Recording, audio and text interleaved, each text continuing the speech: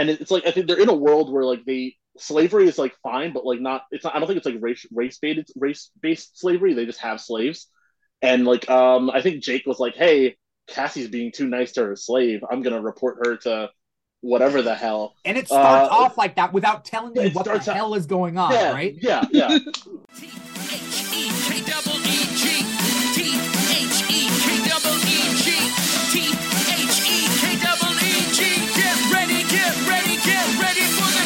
All right, we are live with another episode of the Keeg Talks. Today, we're going to be talking about a 20-something-year-old series, and it's 2023, and we're here to talk about Animorphs.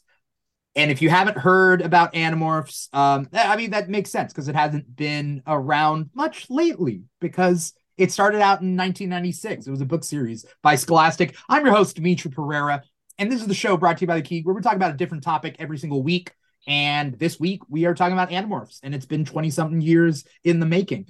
So I can't talk about this alone. And if you are watching this on our live stream, twitch.tv/The Keeg Show or youtube.com/The Keeg Show, you can see who my guests are, or listen to the podcast where you can't see who our guests are. But either way, watch us, listen to us wherever you want. Here are our guests. First up, we got Kirby Alice, aka Kirby Alice. Kirby, how you doing? Just fine. How are you? Doing good. All the guests here have been talking about Animorphs lately on TikTok and maybe some other platforms. I'm glad to have you, Kirby. You've been doing some in-depth stuff. Yeah, I haven't talked about Animorphs in a video in a while, but it Maybe is I caught it a long time definitely ago. a strong memory, yeah, of when I was younger. How would you describe your content in general? Right now I'm doing a lot of Song of Ice and Fire stuff. I kind of go in phases. The hyperfixation just kind of grabs me, and then for like 6 months there we are. So that's what I've been doing currently. I try and branch out when I have other thoughts, but sometimes you just get stuck in a rut, and I'm like, I'm gonna make this kind of content until I'm sick of it, and hopefully that's when other people are also sick of it. But that's where I am right now. So you never know. I don't have an organization, sorry. It's all right. I'm the same way with the hyperfixation thing, except I build my hyperfixation in a weird way where I'm like, everybody says like a mile wide, an inch deep, but I'm like, I'm already a mile wide. I'm building more. And so it's like, so I'll come back to it and, try to do that. Other people spend a lot of time on one thing and then hop over and just like leave it behind. That's like my dad. That's my dad does that. And he'll never get to it again. It's like, okay, cool. Everybody has a different thing. I think we all have a hyperfixation thing. I think everybody on this show. But I'm glad to have you, Kirby. Thank you. I'm glad to be here. We also got Lucky Leftie. Leftie, how's it going? It's going pretty good. Rock solid, I'd say. Yeah. I last time I saw you, or at least had you on the show, it was on the Keeg Chats, which is our Instagram live chat show. Things going well since then? Lots of big changes, lots of big moves, lots of different places, but I'd say things are going well. Right now I'm falling into a nice little rhythm, so hopefully it stays that way. That's good. It's been a while, so I would hope things, the changes have been better. Yes, hopefully. Yeah. Last but what? Sorry. Oh, one would hope, right? Yeah. I hope for your sake. We also got Pat himself, Diamond Quality blank. Is your Diamond Quality everything? Yeah, a little bit. Diamond Quality cosplay, Diamond Quality photography because I started doing that. And on TikTok, Diamond Quality clips. All right. Luckily, if you're watching the live stream, you can see everybody's social media and their displays. I haven't made up all here. So if you're watching the live stream, you can see where to follow Kirby, Leftie, and Pat. Today's episode, we're going to talk about Animorphs. And Animorphs was a Scholastic book series that came out in 1996. And depending how old any of us are, or depending how old any of the listeners are, they might have found out about Animorphs in different ways.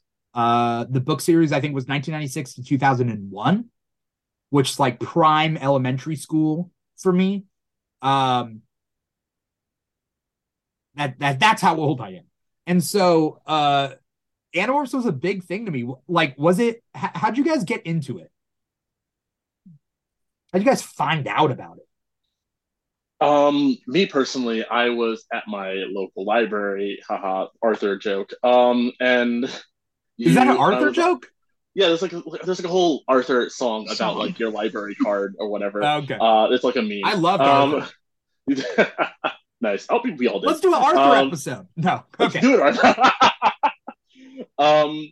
But I was looking for a book and I saw an Animorphs book and it had a killer whale on it.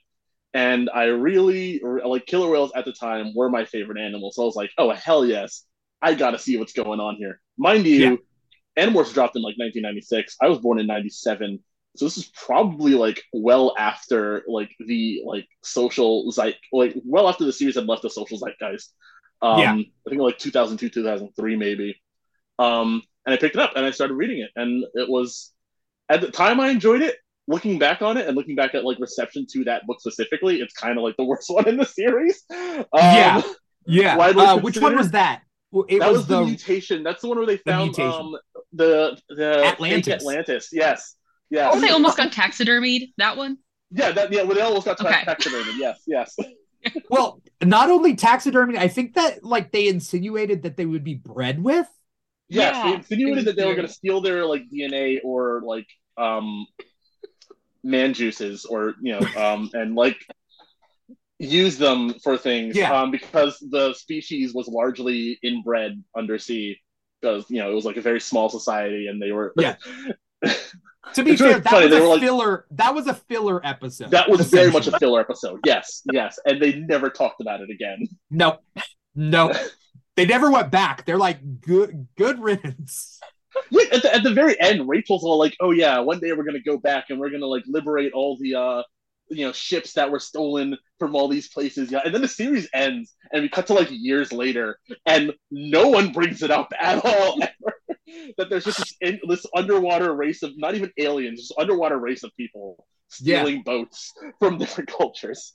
So to be fair to any listeners and or watchers out there, also I'm a little blurry, but hopefully my webcam refocuses. To be fair, Animorphs was that book series with kids turning into animals on the cover, and it was like this like they used like computer graphics to kind of make it happen.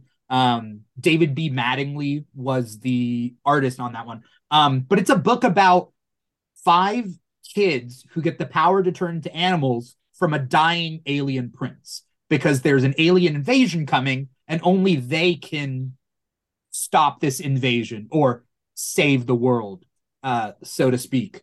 Some people just kind of looked at the covers and they're like, oh, cool, the covers are cool. But the inside story of the book is about child soldiers, the horrors of war, and then every so often a filler book about inbred Atlanteans or really tiny alien invaders like the Helmicrons, that sort of thing. There were a good amount of filler books, but for the whole, the mutation, that book doesn't like represent the series.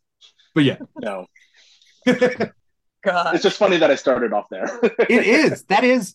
Yeah. Very funny. That's wild. And then you just read all of them? I didn't. So I didn't. I would like try to find them, at various points, and I did not read them in order. I think actually the second one I read was the penultimate book. Yeah. So good starts there. I would find them at school sometimes, and I'll just read them wherever I could. So I never got to like read like all of them in order until last year. Last year was I think at some point I'd seen K. Applegate say that like, oh hey, here's like someone pirated the books basically, and like had like a big like a zip file with all of them, and K. Applegate was like, go ahead, take it, go read it. I was like, okay. So I found it, opened it up, and spent an entire summer reading the books like for the first time from beginning to end. That's crazy. Yeah, crazy good. Yeah, crazy good. All right. Kirby, Leftie. Oh, Either of you want to? Sure. You guys got stories? Yeah, I have many. I think, first of all, I think it's just something about the quality of Animorphs as a series. If somebody's first book is Atlantis and they decide to stick with the theory, They keep going. oh gosh. Um, for me personally, I was on a school field trip to a certain library and I was bored to tears and I was browsing through and I pulled it out because I loved animals. Animals were my life as a small child and still are now. And I saw the cover and my little sick freak mind was like, this is the greatest thing I've ever seen. I am so fascinated by this. I must know what contents reside within it. And it wasn't the first book either. It was the book where Tobias has that talk with the Elemist, and the Elemist gives him back his ability to morph, but doesn't turn him back into a human. He just gives him his morphing ability back because the Elemist is a cruel, cruel god. Um, but I remember being like really like intrigued by like that whole concept of like like the horror aspect of that, like a human mind trapped in not an animal body, and like this, like I want my humanity back, but also I need to keep this form in order to save humanity. I found that a very interesting struggle, and Yeah. very similar case for me. I was browsing libraries. I read them also out of order and didn't read them in order until I think 2021. But I think about it quite a bit. I feel like it's a very difficult series to forget. It hurts me when I think about it. Like I get the most painful nostalgia when I think about my first love, you know? Definitely. Oh yeah, and it was definitely one of those first love series for me. I was never into at that point. I think I was maybe 8 or 9 when I read them for the first time. I wasn't into Percy Jackson or Harry Potter, and those were like the big like children's book series that were super popular, but that was the one that really just sapped my interest. And I was into it for a very long time. Like up until like 12 or 13, I would reread those books constantly. And I still have a Yeah. lot of nostalgia for it, even as an adult. Yeah. It talk about a hyperfixation. It was like, I mean, I read Star Wars books at the time, but like the two big book series at the time was Goosebumps and Animorphs. Like at that moment in time. It was before Harry Potter. Then Harry Potter comes in and cleans everything out, right? But Goosebumps and Animorphs were the two biggest book series for a good 3 or 4 years. And then Harry Potter comes in and Yes. They were gets New serialized, York weren't they? best. Sorry? They were serialized. You got one a month for like 4 or 5 Yes. years. Okay, yeah. For Because I was Animorphs too at young when they least. were Yeah. coming out, but I remember that they did the Scholastic Book Fairs and they would come out new ones like Goosebumps every month, which is crazy when you think about it. That is But crazy. yeah. I have my stories, but I will get to it. Kirby, how did you find out about Animorphs? Yeah, well, I started late as well because I was like very young when they were coming out. But I think I found. Oh no, I remember I found at like a half price bookstore they would sell them a lot like in bundles, like you get a few at a time. And the first ones that I started with it was the David trilogy, where it's that kid that like is at their school and they make him into Oh, one, and then he's evil, and then they have to like war crime him. Those were the first three that I read, and I was like fascinated. Oh my gosh, I figured these kids are crazy. What are they going to do next? And yeah, I didn't read them in order either. I think I found the last one and I like saved that one. It's like I have to at least understand what's happening before I read this one, but I did eventually. I remember really liking the Chronicles books. Like those were more intense, I guess. And I really yeah. liked those. And I really the Elemist Chronicles book made me like insufferable for a good 3 months after I read it. I remember that. It made me like the worst person ever because I thought I was like a genius. But it was a great book when I was, 9. But it made me awful. So So you started with the David trilogy, which by the way Mhm. is arguably the best like part of Animorphs lore is like Kind of. You this know what you're getting into, yeah. this trilogy of books that's just like it's so good. And then you went back to the beginning and you read them in order? Well, I did my best. I did Yeah, what I could find at like the bookstore or the library. I missed a bunch, but yeah, you do your best. I'm with you. I started probably it was like probably like 1997. Like almost like 6 months after the book started. So it was about 6 books in. And I was in a new class, made new friends, and my best friend, he had the books. And I growing up, I didn't have enough money to like buy a book every month, like especially that. And so like he would buy it and he would buy it every month and then he would read it and then pass it to me. And then I would read it in class during class and then finish it hopefully that day. If not, I take it home, I read it at home, and I give it back to him.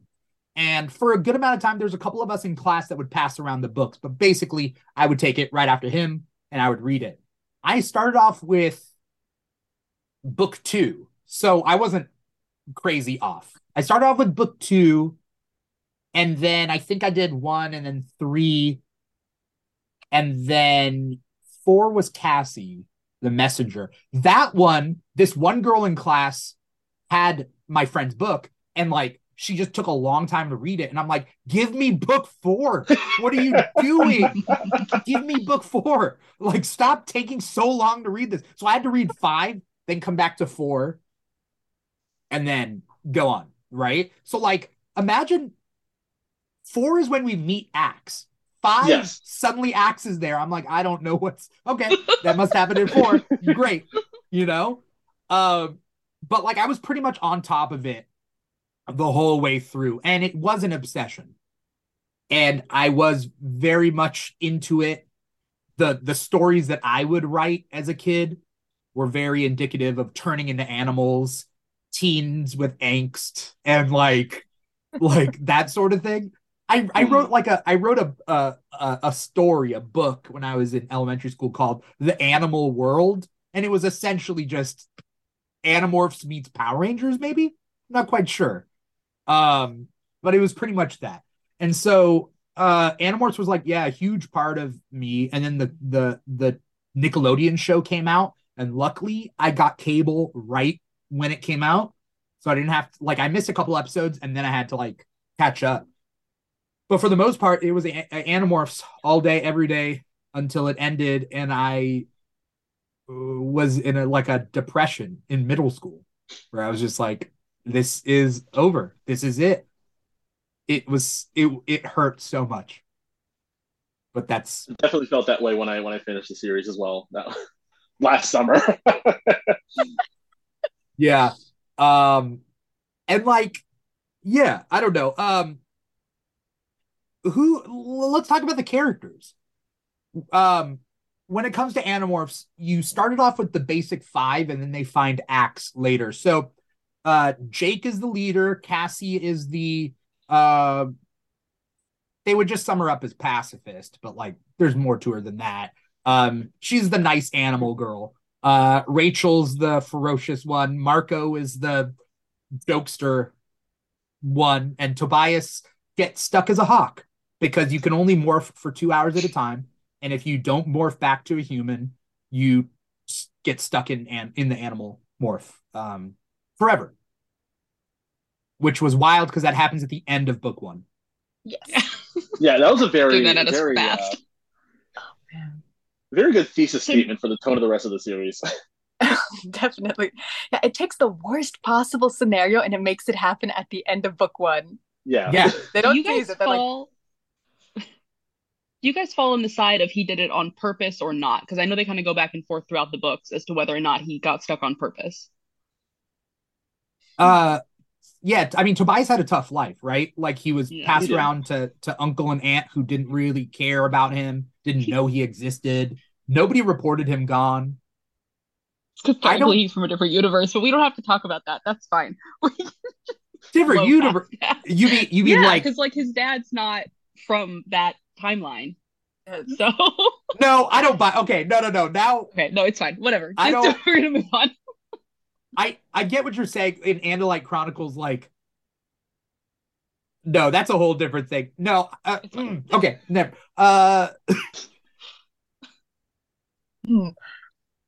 For me, at I least, I think, Sorry, go. no worries. I don't think it was like a conscious decision. Like, I don't think he was like, I am going to turn into a hawk forever. I think he was so detached from his life that he just wasn't paying attention. Like he was very like resigned. It's like kind of like, oh, whatever happens, happens. Because later on, like in later books, he realizes the ramifications of this decision, and I think it drives him. I think he like explicitly tries to kill himself in the second book after Third he book, realizes yes. that he's stuck like that for forever. Yeah.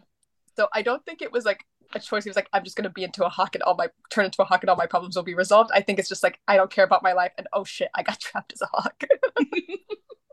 Yeah. Or maybe his escape into being a hawk makes him lose track of it, right? Like the hawk is so much better than his real life. He's just like, okay, la di da di da. Oh, uh-oh. You know? I don't know. Pat? Yeah, there was something that was very clear to me reading reading it as an adult, where it's like, oh, Tobias is the only character whose life is in danger at literally all the time. He can never really be off. Like, he doesn't have a home. He's always just like fight for territory or fight, make sure he has enough food to survive, make sure some owl's not gonna like, gank him in the middle of the night. Um and so like, just from that perspective, it's like, oh, Tobias just has it really bad. And I never considered the idea that he might have done it on like I couldn't subscribe to the idea that he wasn't paying attention, and like, kind of he was like, resignation makes a lot of sense to me, I think. um but yeah, no, I don't think he like explicitly did it on purpose per se. Kirby, what do you think? No, I don't think he did it explicitly on purpose. I agree. I think it was more of just like a subconscious, I don't care about my life, so I'm not as desperate to get back to my human body as everybody else. It's like he has nothing to look forward to there. I think and I could be recalling this incorrectly because it has been a while, but I think there is one book where Rachel like straight up accuses him of doing it on purpose and he like gets really upset. But I don't know. But no, I think that it's something that even he himself probably is like, I don't think I did it on purpose, but I'm not gonna think about it too hard. So What the heartbreak in this book. Every which way, heartbreak all the time. Uh Rachel, the ferocious one, and Tobias, the outcast, uh, essentially fall in love while Tobias is a hawk. Not before, not in book one, but like afterwards. That hurts. That It hurts does. so It does. much. There's something about like the way the Animorphs communicate with each other, the fact that they can hear each other's voices like in their heads, like feels like very like a very intimate setting to me. Like it feels like almost like even though they can't read each other's thoughts, it feels as almost though they can to a certain degree because they can communicate with each other in a way that no one else can. Yeah. I like the way they write it in the book with these brackets because Yes. I had Yes. never seen that before, and I have still never seen that.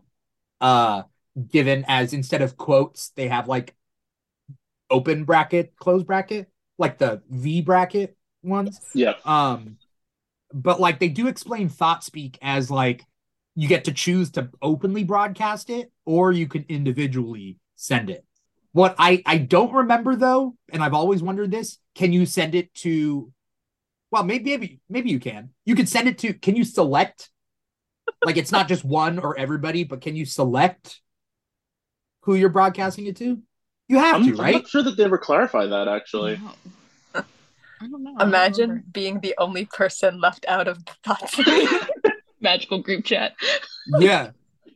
You know what? Actually, I think during the David trilogy, after David maybe kind of, when they weren't sure whether or not David betrayed them or not, and Rachel was about to openly accuse him, and Jake basically told everyone else to shut the hell up.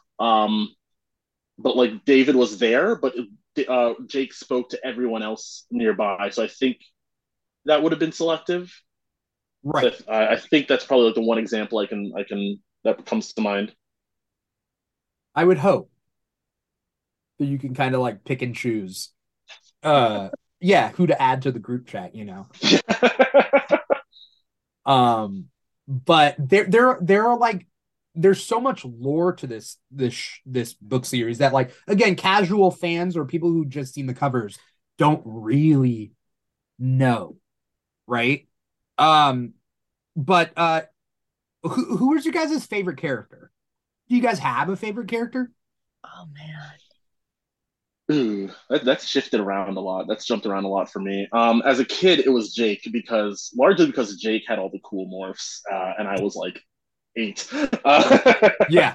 I was like, yeah, he has a tiger and a peregrine falcon. Are you kidding me? Best character. This is all it Yeah. takes. Rereading it towards the beginning, I actually like, especially early series. Jake is actually one of the less interesting characters. Mm. But Cassie, I am a Cassie. I will die defending Cassie to this day. Um, she's she's really she brings a different perspective, I think, to the series that none of the other characters have, where they're looking at it from a default of, okay, alien invasion, we got to stop it. We're not going to examine any moral principles behind it or not. And Cassie's like, hey, wait, are we doing things the best way? Can we consider other options? Are we by default in the superior moral position? And I think I think that's why Cassie gets the most flack, because like she kind of challenges the alien invasion premise of the series in a way that the other characters don't. But I think it's like one of those instances where her being the most interesting to me is what makes her annoying. The fact that she has like a different opinion from the other characters kind of sets her apart in that regard. And also just for the fact that like Cassie was like soft black girl representation in the 90s, where like that didn't exist. Like every like black female character was like, sassy or like really sassy, rude, yada yada, all these other stereotypes, and Cassie could be the soft character, and also the love interest was really progressive for its time. Oh, for sure. Um, there's a lot of rules that the Animorphs create for themselves that kind of put them at a disadvantage, but it's because they're trying to be better. Such as the rule that you don't absorb the morphs of like sentient species without their consent. Yes.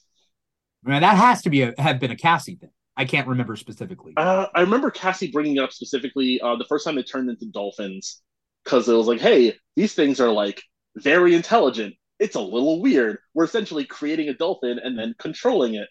Um, so yeah, I do believe Cassie is the first one to bring it up. They do break that rule a lot throughout the series, later on, especially. But I do believe Like Cassie was when? the first one to bring that up. Um, I'm trying to think. Marco, when he was following his mom, when he saw his mom, Visor One, in an office, he tried to follow her, and he acquired like some random business guy, and and morphed into him in order to in order to continue following her. They definitely morphed. Okay, no, I think the Hork Badger they morphed into were consenting. Yeah. I'm trying to Oh, like by the the way, one you say example that Hork stands out to Badger, me is right? Yeah, Because it's funny because this book series has so many alien words that like everybody like mispronounces or whatever, because like that's what you do when you read it, right? I do think it's Hork Bajir. is it really? I used to call them the Hork-Bajir too. That's what Yeah, I've but always heard. Yeah, I used to call them Hork Badgers. I did. But and then I found out it's later much Hork funnier. Bajir. Bajir Hork rolls off the Badger. tongue a little better. I like that. Yeah. But sorry. Continue. What were you saying, Pat? Oh yeah, no, just that like yeah. I was trying to think of instances where they did morph into people without their consent, and like the one example that stands out that I can guarantee you is Marco transforming into random office guy number 3 while following his mom. Yeah. I know there's the Mosquito Z Space book where they try to take the blood to morph the guy, right? Yes, yes. They turn into mosquitoes to take the blood to then absorb the blood later to morph into the guy because of something. I don't know how it gets resolved, but basically they then get like shunted into Z space because the mosquito doesn't have much mass, and then they get picked up in Z space by an Andalite ship, and they go to Yes. the planet Lyra, and that is a wild book. I loved it. That was a good one.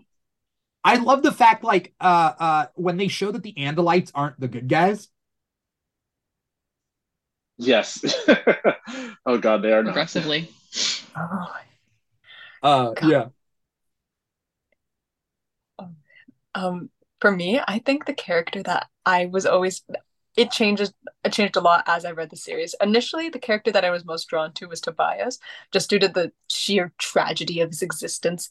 But later on, I found Rachel a really, really fascinating character because I think just the fact that she essentially grows up, she comes of age in this war. I think the Animorphs are maybe I believe they're 12 or 13 in the They're first book. 13 in the Yes. first book. So she spends her entire adolescence fighting for her life and the lives of humanity.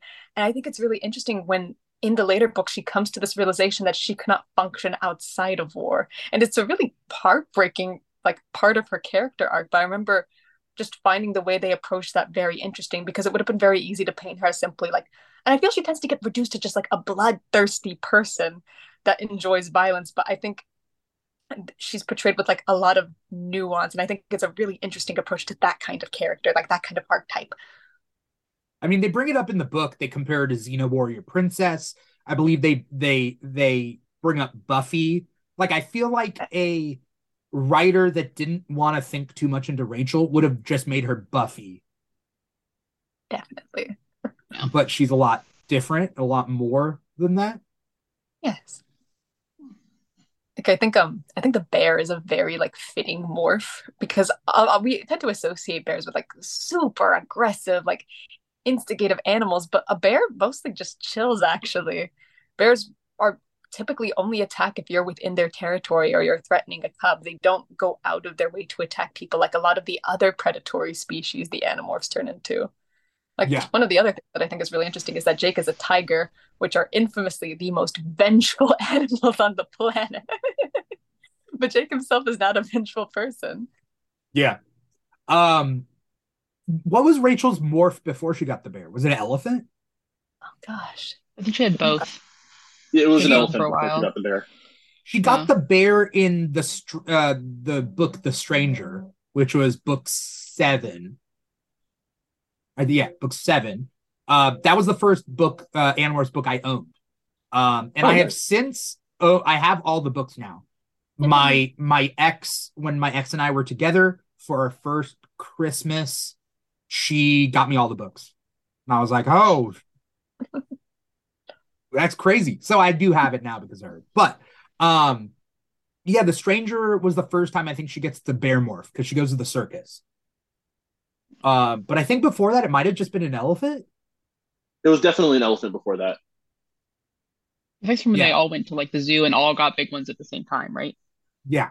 Or close to all of them. Before they storm the pool in the first book. Yeah. Yes, yes. A lot happens in the first book. A lot. A lot. By the way, I don't know if you guys have read them, but the graphic novels are like they're hard. I got the hardcover. There's paperback versions, but they release one a year. And the art's really good. This is just Yeah, I've just definitely been meaning to get around to getting one. I bought them. I haven't read the second and third, mostly because now I'm just kind of like getting them to get them. But I think it's amazing. Like, I don't know. Oh, that's gorgeous. That is really good. The death of El Fangor. Like, and he's crying. Oh, okay. Anyway, it's yeah. It's definitely worth it. There's also audiobooks online of the whole series. A lot of people have gotten back into it through that. Sorry, Kirby, were you saying who your favorite character was? I think I agree with Lefty. It was Rachel for a very long time. I think she's really interesting. I remember there was some plot line where Jake was gonna have to like do. I think they were gonna have to kill some guy, like not a controller, just some person. And his first instinct was to ask for Rachel, and that really messes her up for a while. I remember that being interesting, of her being like, "Why would you automatically call me to be the one to do the horrible, terrible thing that we all agreed we weren't going to do? Why was I like your first choice?" But like it makes sense that it's her, and she like struggles with that. And I thought that was really, really interesting to kind of have this character who is kind of bloodthirsty and kind of like very, very into the violent aspect of the war, but have her not be comfortable with that was interesting. I also really like Cassie, kind of like you were saying, Pat. I think that there is an element of Cassie that is a hypocrite, but like you need that in the group. You need someone who's like, yeah, we've done worse things, but we still have to consider whether or not we have to do this bad thing. You know, like you can't just say, well, we've already killed a bunch of people, so let's just do what we want. And I think Cassie being there did that. But I don't know. They both get really messed up by the end of things. So, you know. But I Yeah, like them all. I like them all. I think Marco was one that I didn't really care for when I was a kid because I didn't really get it, but I think I do now. So I tweeted at K.A. Applegate a couple years back. And I said that growing up, I thought I was Tobias because I just really wanted to be this little angsty kind of kid. I wasn't angsty per se, but like I wanted to be like, oh, I'm gonna look at the stars and wonder what's out there and whatever, be really introspective. So I wrote when I was younger, I thought it was Tobias, but nowadays I realize I'm a Marco with a dash of Axe, and Ka replied, and she said everybody has a little dash of Axe, and like I thought that was super cool. But growing up, I liked Marco's jokes, like that was funny to me as a kid. But I think I didn't mesh, I didn't connect with Cassie as much. I liked her. I liked all of them, but I didn't connect with her as much. But I think Tobias was like my favorite character, but I've changed my mind since then. Actually, I Uh, really like Marco.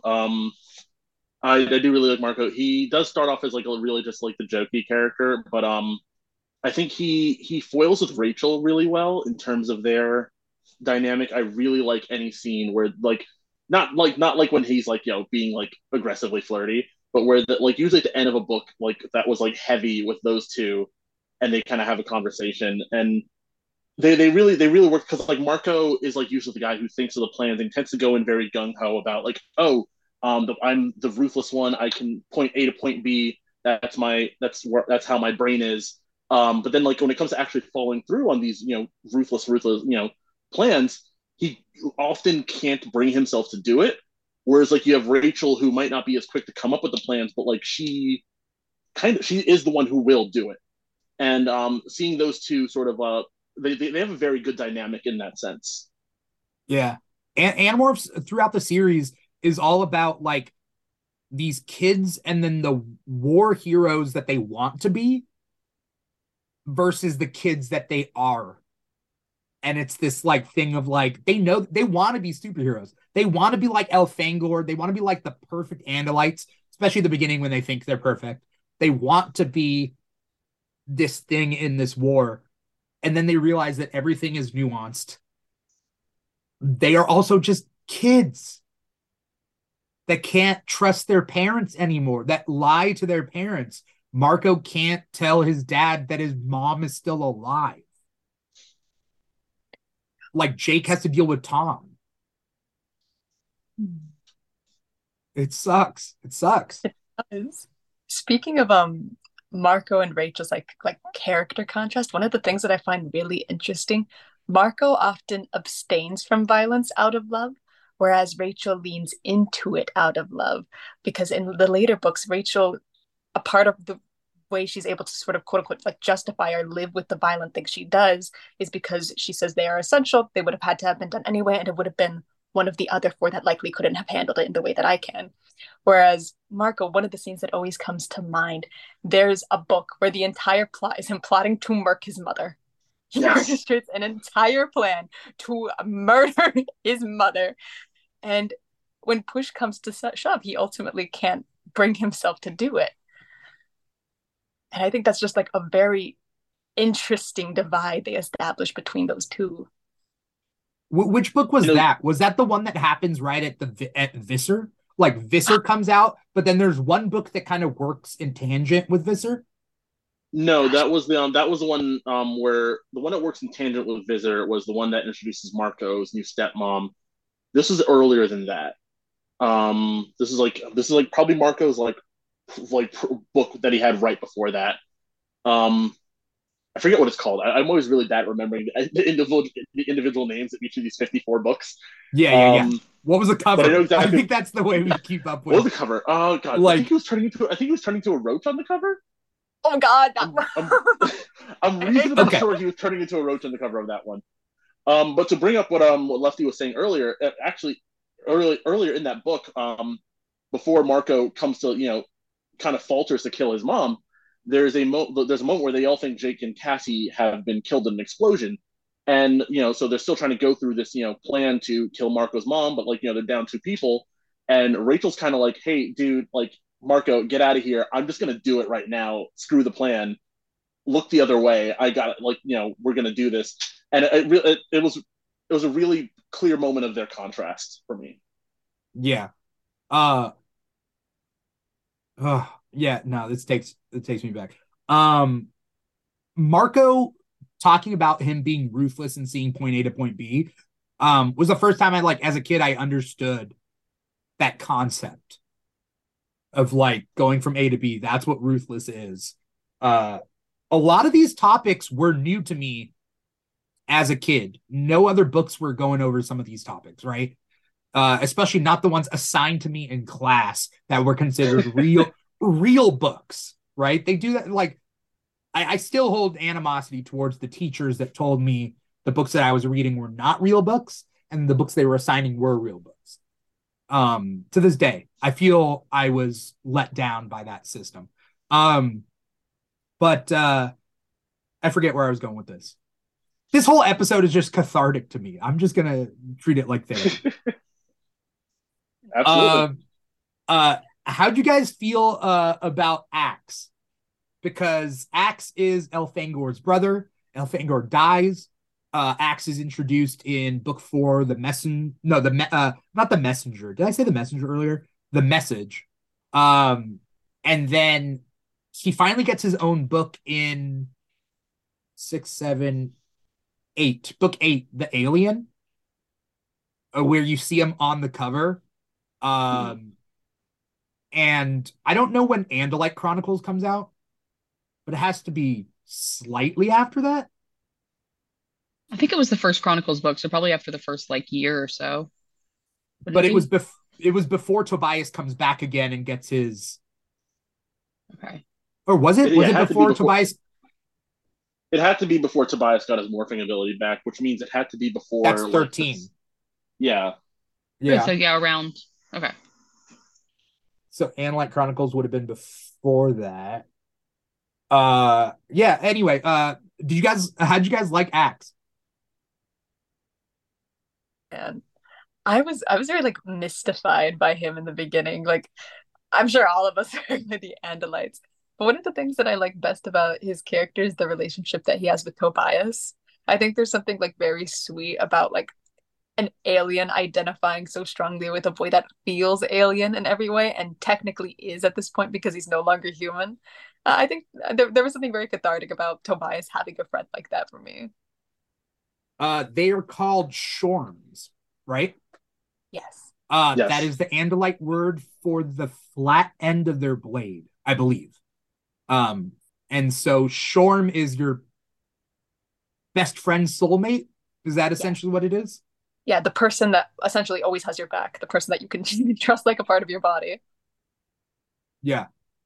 Uh, Axe and Tobias are Shorms, right? They do state that. Yes. Yeah, that's sweet. Um, when does when do you feel like the series picks up?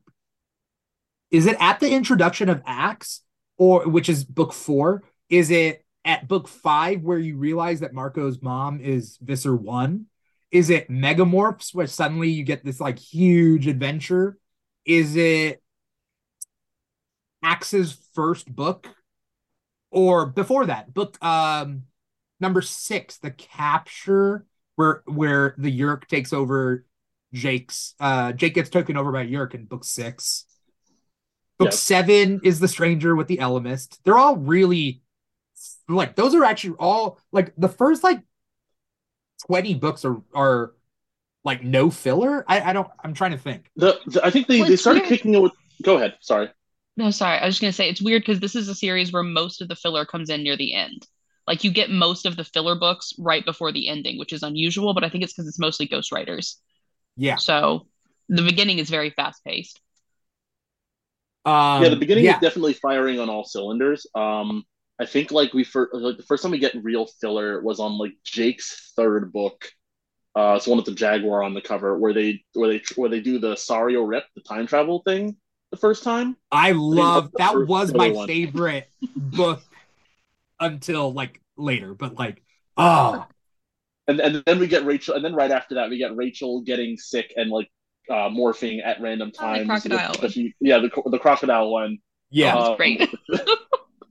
Uh they did that in the TV show, and we'll talk about the TV show in just a sec. I actually think the first filler is, and I this is all from memory, but I'm going back to book 14, The Unknown, where Cassie is morphing a horse on the cover. yes, yes, that yes. that might be the first one, because they're like, oh, they have an alien device at zone 91 or whatever they call it, like it's area 51 but it's like zone something, and then they realize that it's an andalite toilet, Yep. and the whole book was just, oh, okay. The whole book was a setup to a punchline. It was really good. Yeah. Yeah, that was definitely one of the most obvious filler book for sure. Starting out. Yeah, I'm trying to remember the other ones, but right, the filler ones are really sparse, and even though we get introduced to new plot lines like the Elamists, then we get the Krayik and the Howlers and that stuff. We get the Pemalites, and the Chi, right? Even then, they still factor in at the end. So I don't find like them all to be filler. They're just like other side plots. But I don't think we've answered the question. Yeah, when did it when was it when did it finally like hit its stride?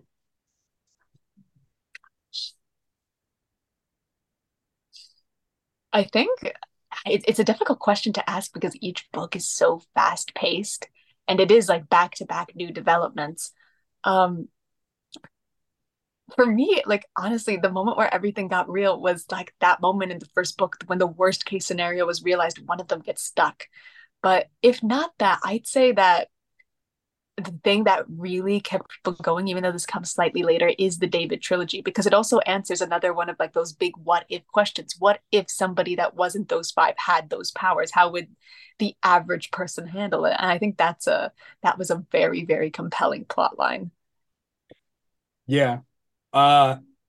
We let's talk about the David trilogy. That was like book nine. Was it 19, 20, 21? Around there, I think so. Might The have been number 2021, 23 because I think 19 was the departure with Cassie and the butterfly, which is my favorite book in the Oh yeah. series. Oh, that one's a crazy one. That one is an Keep insane talking. one. I'll be right back. For sure, for sure. go on. Are we popping off about the departure? Okay. We are popping off about the departure. There is so much to pop off about. Yeah, it's like it's not the first time they brought up the idea that like, hey, potentially not all Yeerks are evil. Um, but it's like the first time they really got into exploring it. And I remember something like really stood out to me was like I always forget the Yeerk she was talking to, the Yeerk's name. Um, but she's like, hey, we are a naturally parasitic species. You are a naturally predatory species. One of these things is not inherently more moral than the other. You you subjugate and kill other beings on your that you perceive as lesser to survive all the time. We are just doing what we need to do biologically. We're all not necessarily evil. Also, hey, the only people with any real agency in the Yeerk Empire are the leaders. The rest of us don't really get a say in this.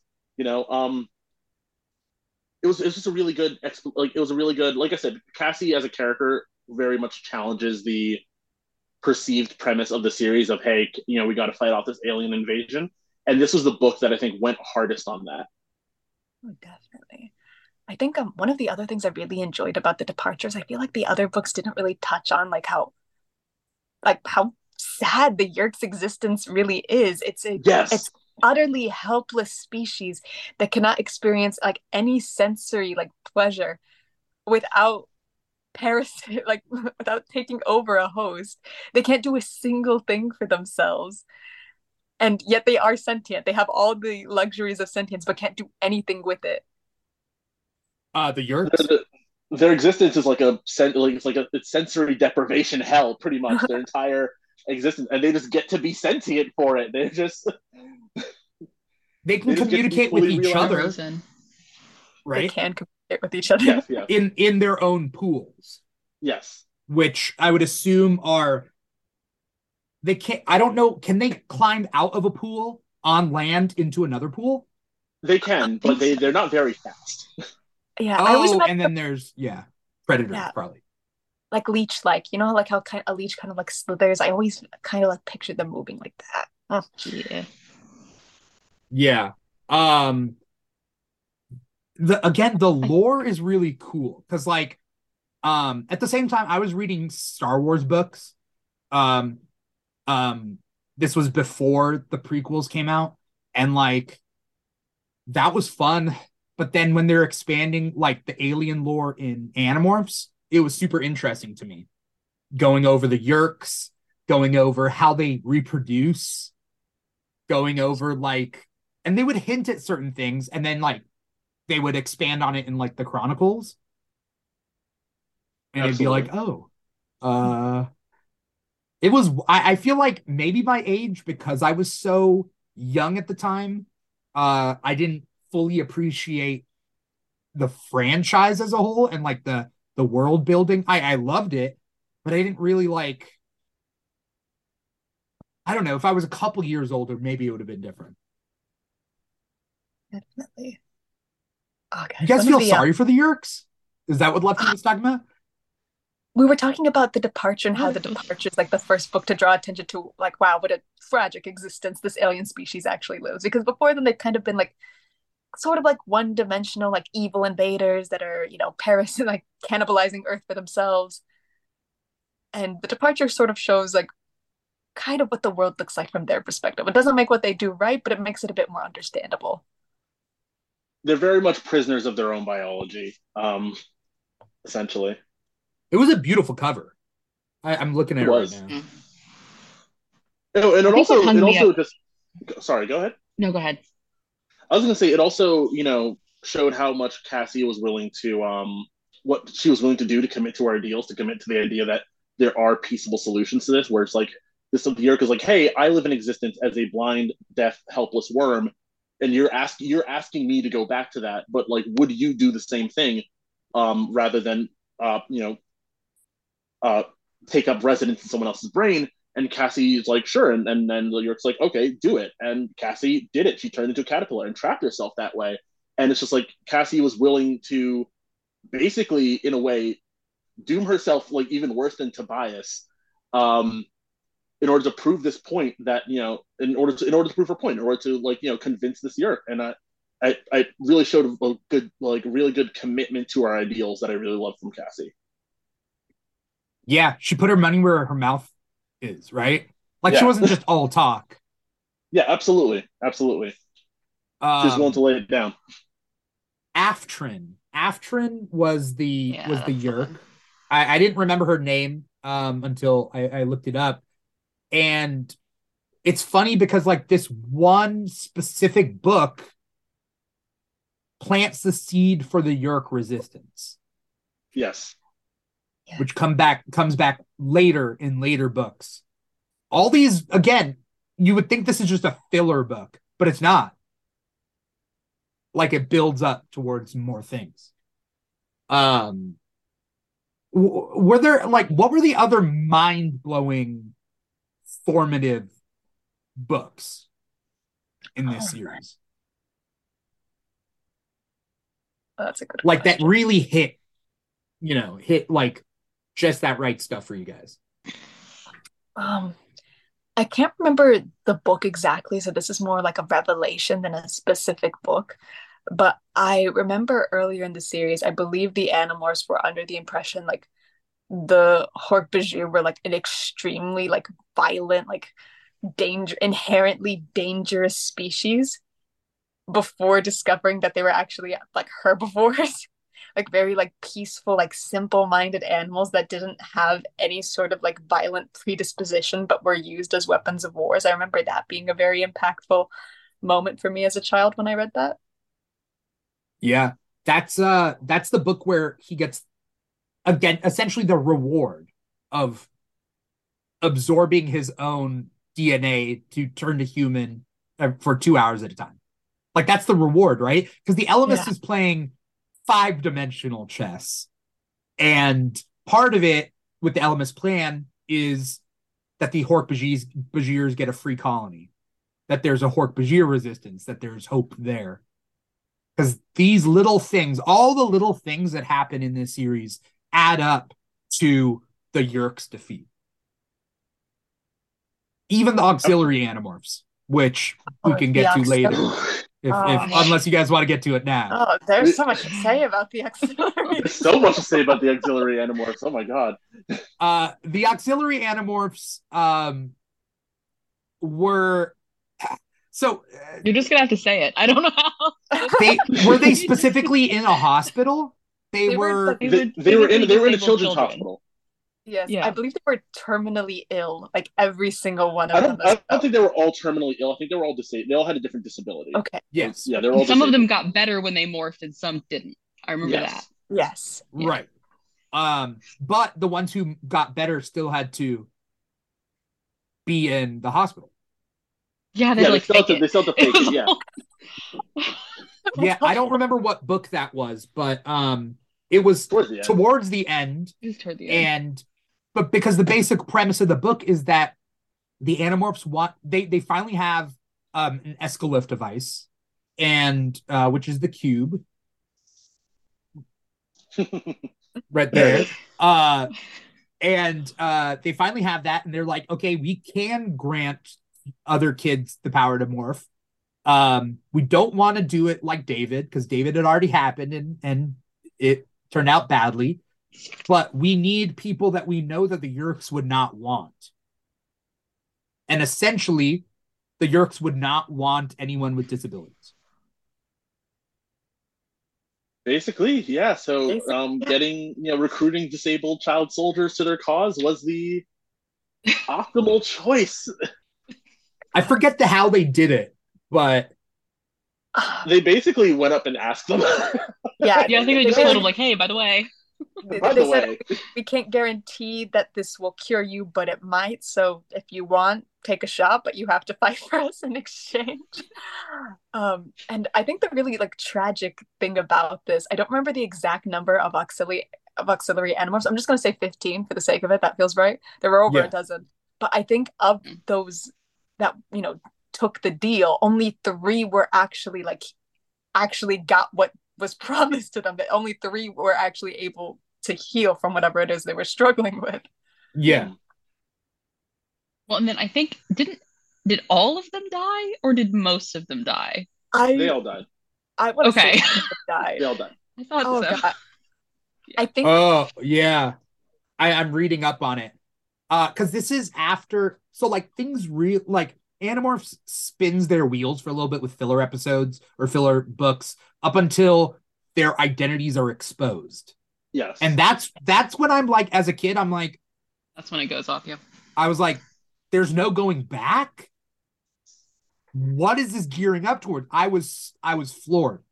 But then it's because they're all living in the colony, and that they decide, let's ramp this up. Let's get these Animorphs. But yes, in the final battle, they assist Sam Doubleday. I don't remember Sam Doubleday. He was a general that Jake had like convinced to. He was a U.S. military general that Jake had convinced to help battle the Yeerk invasion, and he basically used the U.S. military and also the auxiliary Animorphs as a diversion to get inside of the ship. Oop. That's my lighting. That was in the book The Ultimate. But basically, Axe was against it just by the sake of saying that they're disabled, they shouldn't be a part of this anyway. Axe is like super fucking ableist. Yeah, he's kind of the worst in a lot of ways, actually. Oh man, I he think gets better, right? He progresses. No, he doesn't. He doesn't. Not really.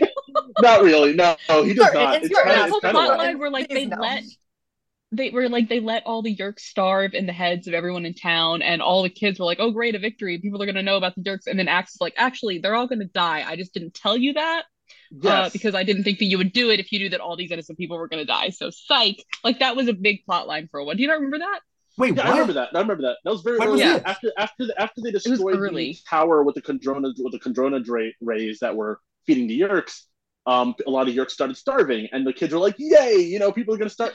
And they never considered. Well, Axe considered it, but they never considered that the surviving Yerks would just like take out whoever got free. They would just silence them. Yeah. Why wouldn't they reinfect them? Reinfest them? They didn't have the Kandrona, so they couldn't feed the Yerks if they put them in people's heads there. So I'm assuming they just cleaned up. When was this? I don't know how people didn't. You'd think people would notice if that many people just dropped dead all at once, but we're not going to think about that. This was right after. This is the book after the Elemis was introduced. God, I think the thing that's like most uncomfortable about the auxiliary Animorphs is that it attempts to deliver an anti-ableist message, but it does it, I think, in the most ableist manner possible. Yeah. The thing that comes to mind, so the way the Animorphs perceive the auxiliary Animorphs is in reality really no better than the way the Yerks perceive them. The Yerks perceive their bodies as having no value because they are disabled, but the Animorphs, even though some of them don't explicitly acknowledge this, say that they're essentially just good for cannon fodder. And the thing that sticks with me is that some of the auxiliary Animorphs were scared. They wanted to come back, and they're like, nope, front lines. There's a really good moment where Marco calls out Axe on his like ableism, and he's like, "Yeah, we don't do that here on Earth." And Axe is kind of like, "Don't you? Are you sure?" Axe has a history textbook in his hand. It kind of seems like I read an almanac. Also, the fact that this isn't the 90s, like, by the way, if they ever do an adaptation that can't, like, I every so often I'll think to myself about surveillance technology in the world, and I'll be like, you can't morph here. Like, yeah, no, I think a lot of Animorphs that like whatchamacallit, like aesthetically, even though it's a book series, but like aesthetically, I think it's very 90s, and if they were ever to do an adaptation, I think it would need to remain in the 90s. I'm very much for not updating Animorphs if they ever do an adaptation. It's pre 9/11, very specifically. Like, well, yeah, it's one of those plots for like the 80s, 90s plots where if everyone had a cell phone, the whole thing breaks down. Like you can't set it in a modern time and have it make sense. Right. But same thing with security cameras. Like, yeah, it wouldn't pan out. Yeah. I mean, like the only way it could work is like they just always have a technology on them that just like destroys security cameras around them. They all have they all have mini EMPs or something. All the time. All the time. Yeah. There's a moment in towards the late series where they're trying to figure out how to like rally, like, whether or not they should publicize the Yerks. And Tobias is like, I don't know how we're going to do that. Tobias is like, it's the late 90s. America hasn't really had an enemy in like however long. And I'm like, buddy, wait 2 years. Oof. Yeah. Like, so I feel like that, like in certain instances like that, I'm just like, okay, this has to stay in the 90s. Yeah. Yeah. I'm Wasn't there one where they like snuck on an airplane? Like that would not work. There is one where they as flies though, right? Yeah. But they still have to like change in and out in the bathrooms and stuff, and like that's I don't know. I feel like somebody would notice. Cassie ends up being accidentally transported like to Australia on an airplane at one point. Rachel steals a private jet and crashes it into a building, and it's just like, oh, right. When was that? When was that Rachel? That was the one. That was the one where Rachel was in charge, and she was trying to rescue Cassie because Cassie was about to be stuck as a polar bear.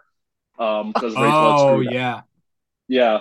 and it's kind of funny. I did a book report on that book specifically as a child, and I didn't like I had to like in the book report. It's like, oh, illustrate your favorite scene, and so child Patrick, not having any real cultural context, kind of like illustrated the scene where Rachel crashes a plane into a building. And it's like, oh, dude, I'm like looking back, I'm just like, what did that teacher think of me? um, Animorphs got me into fan fiction, by the way. That's a side note. I just wanted to. I was writing my own Animorphs book.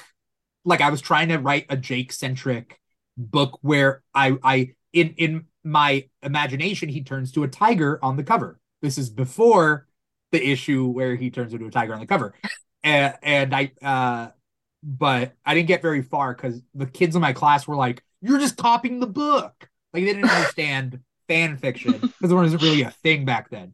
They were just like, "You're just copying. This is copyright laws." And I'm like, "Shut up." He's gonna show up in your classroom, like get you. The principal shows up. He's like, we need to take him to the office. FBI. Scholastic is calling. Hey, Applegate herself is just like in the room. What are you doing? How dare you? Mailbox to a cease and desist. K.A. Applegate gets so upset with me that she's like, you can never read Animorphs again. She just goes full Anne Rice. Yeah. But anyway, so sorry, what were we talking about? Oh, things that are specifically 90s? Like the fact that Animorphs takes place in the 90s, like it's pre 9/11, they're sneaking on planes. They go on the chat. They go on the AOL Instant Messenger. Yes, and they try to find AOL episode book. Yes. Yeah, they try to find like, is there a human resistance? Do people know out there? But they're all just traps, right? It was trapped, and then there were certain people who were legitimate, but they were getting like silenced real quickly because it was like a conspiracy thing, right? Yeah. So like, I remember there was like specifically one kid who was like, "Hey," who like found his way into a message where he's like, "Hey, I think my parent might be a year," and like Cassie, like, and there and like I think Cassie went out to that kid specifically to try and like, tell him to shut the hell up. Yeah. But yeah.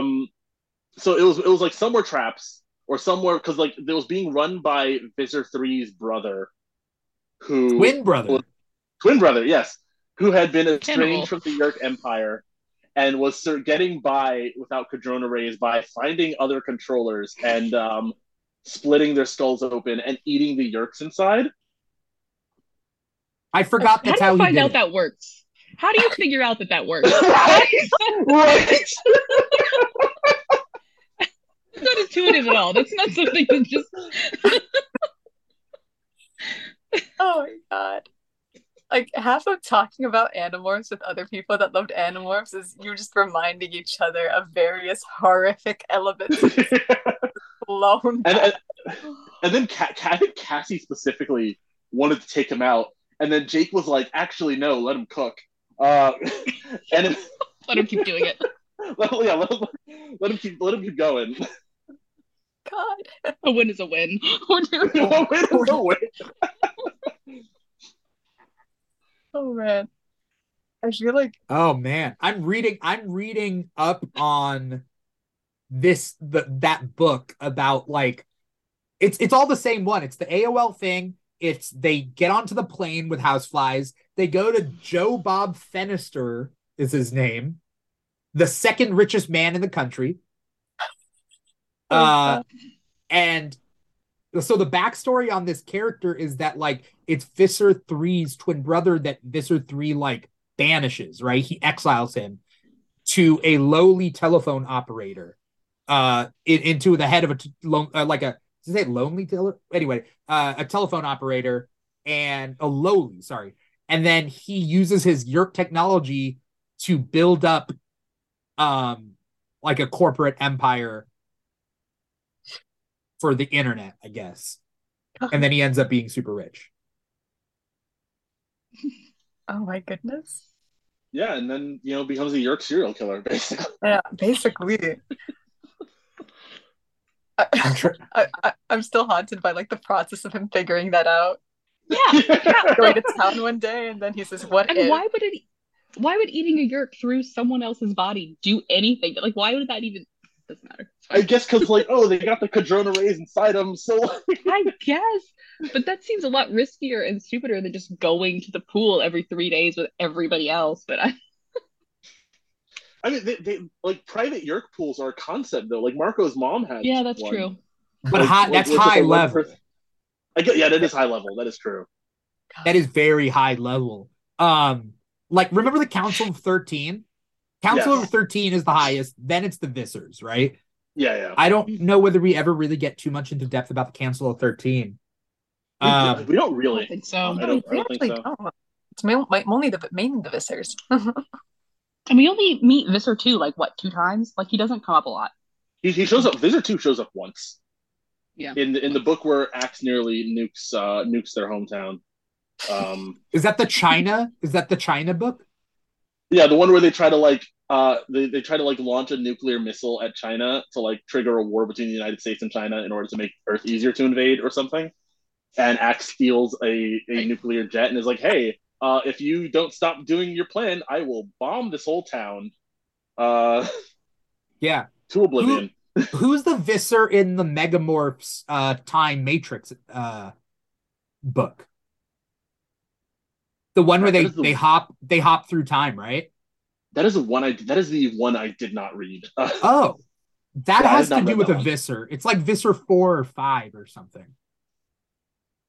And then in the end, they're hopping through time and they keep dying. Like they keep dying one by one. And in the end, they're like, they don't want to kill the Visser, but they go back to like San Francisco hippie time. And I think it's that. And then they stop the parents of the Visser's host from ever meeting. So they erase him from the timeline because he was never born. That doesn't make sense. Wouldn't they put the slug in someone else? Yeah, I was thinking that. Wait a minute. I think it'd be that the timeline just doesn't happen the way, you know. It's okay. What are the ethics of erasing an entire person from existence? Doesn't Tobias like kill Hitler at one point in these books? Yes, he does. Kill Hitler. I remember that. Okay. It was in that book. So they've done it before. Oh yeah. Apparently they were in a timeline where Hitler was just like a truck driver in the German military. And then he kills him anyway. Yeah, he kills him anyway. Just in case. Just in case. Just in case. Is this the book? Is the time travel book the same book that starts off with them being racist against Cassie? It starts off in an alternate timeline. Yes. Where they're in like Poland or something, somewhere. And yes. Is that the book where like it starts out that they like, because I read the first chapter and then I was like, actually I want to read the next book because I'm really hooked on these. And it's like I think they're in a world where like slavery is like fine, but like not. It's not. I don't think it's like race based slavery. They just have slaves, and like I think Jake was like, "Hey, Cassie's being too nice to her slave. I'm gonna report her to whatever the hell." And it starts off like that without telling you what the hell is going on, right? Yeah. And then the Ellimist comes in and says, "Hey, this is not the right timeline. You have to find the Time Matrix." I think it's the Time Matrix book, right? Yeah. Oh my. Yeah. Didn't Jake have like neo-Nazi tendencies in that book too? Like some use that very. Oh my gosh! In that first chapter of that alternate timeline, yeah. Oh my goodness. That's the Time Matrix. A little weird because that's the book where we find out that like I think we find out at the very least that Rachel is Jewish, which like implies that Jake might also be. Well, they're cousins, so they should be Jewish. It depends. People have been talking about that for a while. It depends on who is related to who on, like, as cousins. Yeah. Mm-hmm. And whether they practice or whether they don't. It just depends. No, Jake is Jewish. Rachel might not be. Okay, got it. Yeah. Yeah. The question for you guys, is Marco half white? I think that's implied early on. I think Marco's dad is white. See, Okay. I can't remember specifically what implied that, but I think it's implied early on. I also think it's implied. As a child, though, I just projected a very strong image of Marco being Hispanic onto Marco. Yeah. I'm actually not sure if he is. Marco is half Hispanic. I know that for sure. But or at least half Hispanic, if not full Hispanic. I imagine Marco as the covers until the show came out and Boris Cabrera, the actor for Marco, is all jacked and he looks kind of like Alfonso Ribeiro from Carlton from Fresh Prince, because they're both jacked. Like, and I'm like, oh, I never imagined Marco that way. But then lately I think of Marco as Carlos Valdez from the Flash show. When he played Cisco Ramon. That's what I think of as Marco now. I can see that. Excellent choice. You I can know? see it. But yeah, that was always a thing. And for me, it's like, oh, yeah, Marco and everybody. I forget where we were getting at. Megamorphs. Oh, yeah, the Megamorphs. So, like, Megamorphs were kind of like, I don't know, just how would you guys describe Megamorphs? I would describe Megamorphs as like an extremely well written like AU that was just published for the general public to read. Yeah. Yeah. I know a lot of them were choose your own adventure, but they had such like those were Alternamorphs. Yeah. Oh, never mind. Yeah, the Alternamorphs were hilarious. The Those were so funny. Alternamorphs were the choose your own adventure. Megamorphs were kind of like, oh, here's a TV movie of this series that doesn't really factor much into continuity, right? Yes. Oh Yeah. God. They They were felt just more so like character studies. Like they would switch perspectives. Yeah. It felt more like it was about the characters than the plot. yeah, that's a great way to frame them, character studies of each character, because in terms of plot, I don't think they had much bearing on the franchise as a whole. It was just like different revelations. Like what would they do in Y and Z? The first Megamorphs was Elfangor. No, it was called Elfangor's Gift or something, which is just a basic name. It did not sum up what it was. But then after that, there was the dinosaur one. Yeah. There was the time travel one where they're hopping around in time. There was Back to Before, that was an altered timeline, which was different. But that was wishing that they never got the gift to begin with. Actually, that might have been Elfangor's gift. No. Oh. I think it was called Back to Before. It was called Back to Before. Okay. I'm trying to remember what the first one was called. The first one, they were getting chased around by this like the weird Valik. tornado dust monster. The Valik. Yeah. Yeah. That was like, yeah, because it was a particle-based life form found on like Jupiter that the Visser got as a pet, and he trained him to sniff out morphing as an energy. Yes. So if they morphed, the Valik would come in and rip it up like a tornado. Yes. And I forget how they very good premise. How'd they I think they dropped a whale on him and they into the ocean. They were like it was like a pool party. There was always some B plot where like, oh, we're normal teenagers. And I think in this one there was like a pool party. That was, was like it starts off that way. Yeah. That's why every book starts off like we're just having a normal teenage day. Here's our weird little problem, and then it's like war crimes for 40 pages, and then back to a weird little problem. It's just, you don't have to have the B plot in every book. It's fine. Yeah. Well, yeah. The prom is tomorrow. What are we gonna do? What'd you say? Sorry. What'd you say? The prom is tomorrow. What are we gonna do? Isn't there actually like a prom book? Maybe there is. There's at least two books where they're at a dance. If I remember, and the vice principal is controller like the whole time, and they don't really do anything about it. They just let him stay there. Chapman. Yeah. What's funny about Chapman is the show does a thing. They like, and we can talk about the show. I don't know if how many episodes you guys have seen. The show kind of like jumps A and B to get to C, but they essentially go, this Yerk itches his leg in the same way that Chapman itches his leg. Thus, Chapman must be a Yerk. That's like the first episode. He itches his leg with his foot, and they can only see his feet, and they're like, that like voice sounds familiar. And then like later on, he itches his leg, and they're like, "Oh yeah, he's a Yeerk." I feel like that's a very like accurate 13-year-old assumption to make, but it's funny. What if the whole time he wasn't a Yeerk? He was just, Oh I my just God. itch my leg, Paranoid. man. It was all just a coincidence. Yeah, I mean the whole series is about paranoia. Oh yeah. Yeah, Paranoid sums it up really well. It's like the whole series. Did you guys watch the show, the Nickelodeon show? I did watch the Some of Nickelodeon. it. Not the whole thing, but I did watch quite a few episodes as a kid. The show was very much before my time. Yeah, I think I've kind of entertained the idea of watching it, but I think I would like to at some point. it is. It's very of its time. It's Canadian made. That's why you get a lot of Canadian actors on it. It is cheaply done. Very. And they cut a lot of stuff. And then they invented some new stuff. There's no taxons, which is fair. They dumb down, like there's no violence. They dumb it all down. I don't know. They did it, and like as a kid, I watched every episode because I loved it and I wanted to be a part of it. And this was the only way I'm getting Animorphs in this medium.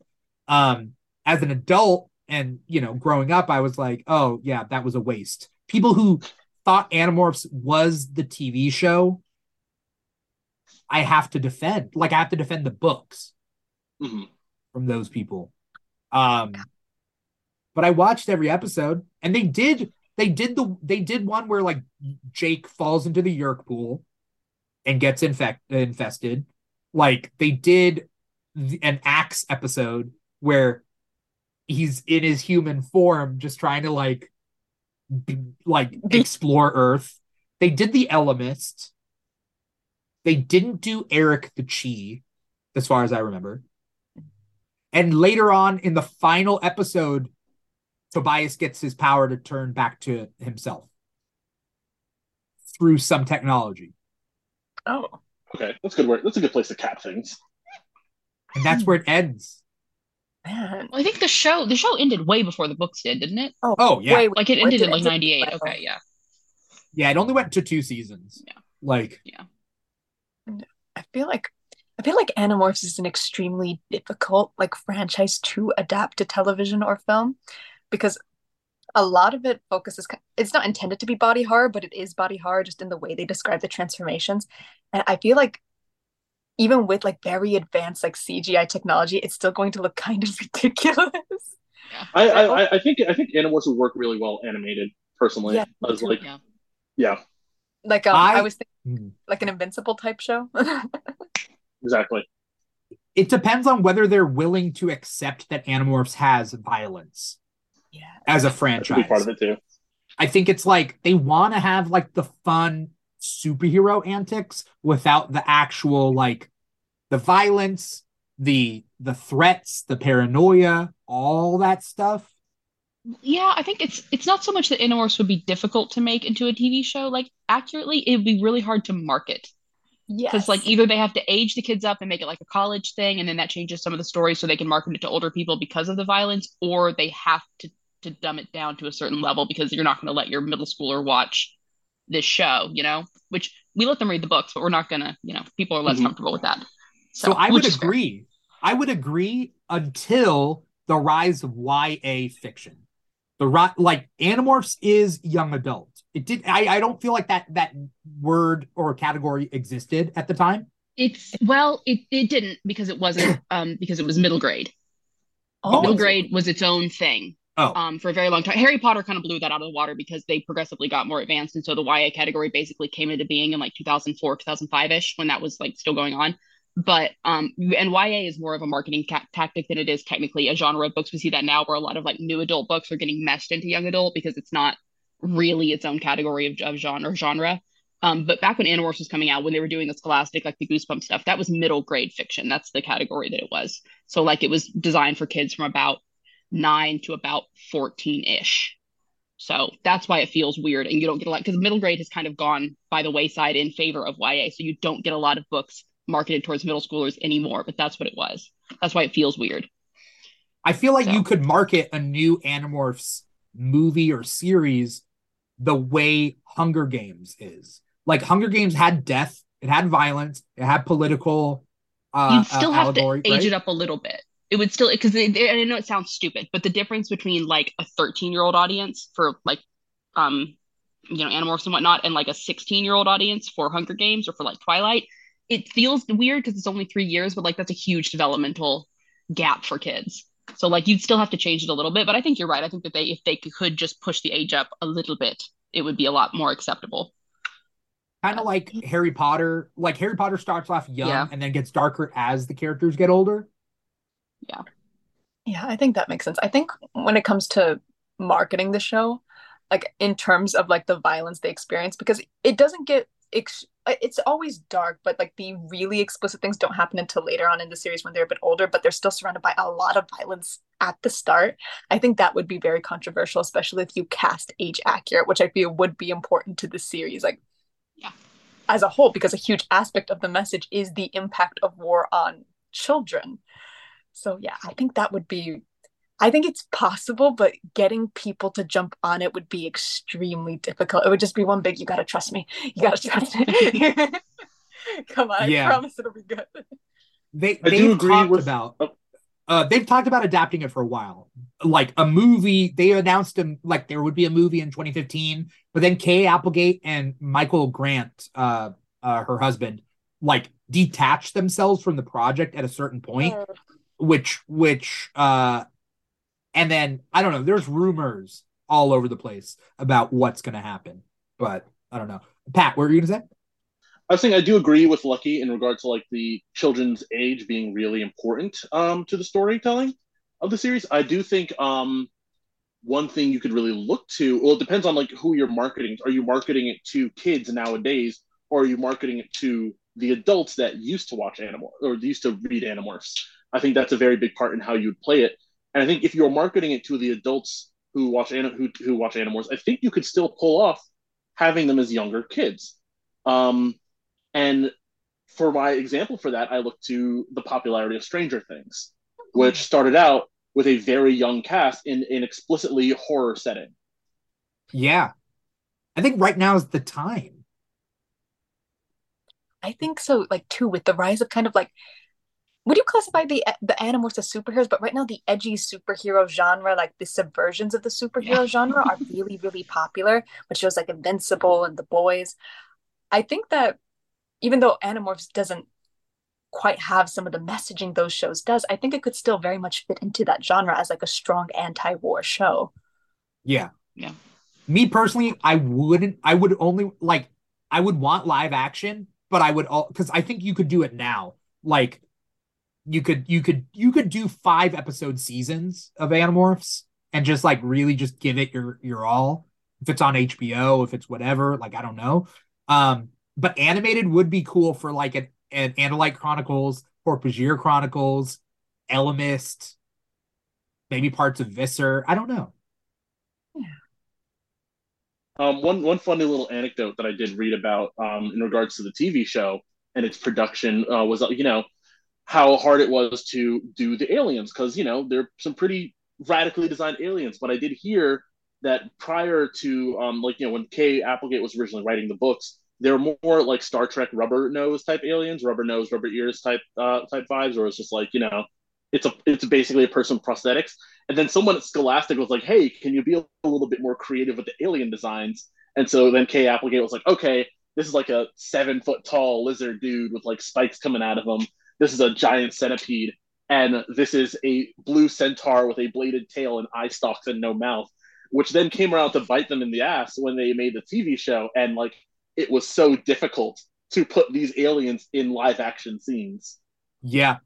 Um, I only noticed as an adult how much of a Star Trek fan K. Applegate would have been because the Andorians, which are Star Trek, it's a Star Trek race. They're called Andorians. Look like the face of an Andalite, except they have mouths, but they have eye stalks. They're blue skinned. They do have hair, but like if you look up an Andorian, you can tell like Andalites are kind of based off Andorians. Oh. Well, there are like whole plots that are just lifted directly from Star Trek episodes in these books. So like you remember the one where Rachel like turns into a starfish and gets split in half? Oh And like man. there's an evil Rachel and a good Rachel. That's a Yeah. Star Trek episode. That's the enemy within. That's like straight up just a Star Trek episode. Yeah. So like I think she's definitely very inspired. I mean, sci-fi tropes have always been around, but Star Trek Mhm. took like a different sci-fi trope and made them into episodes, and then changed science fiction forever through serialized storytelling with science fiction tropes. I mean, the Helmicrons, like just being a thing, is the weirdest thing. The ant that learns to morph. Oh That was man. scary. You remember that one? That was that was so much. Go ahead. The bull. ant, It was a bull that learns to morph, right? First, and then it's an ant that learns to morph. that was It was a like buffalo. Oh, it's a buffalo. Okay. It's a buffalo. Yeah, it's a buffalo that like gains, it touches the cube and gains the ability to morph, and it morphs into Cassie. And Cassie's like, oh, like because the Yurts had developed a form of technology that allowed them to track the cube, and so they were trying to get away with the cube. And the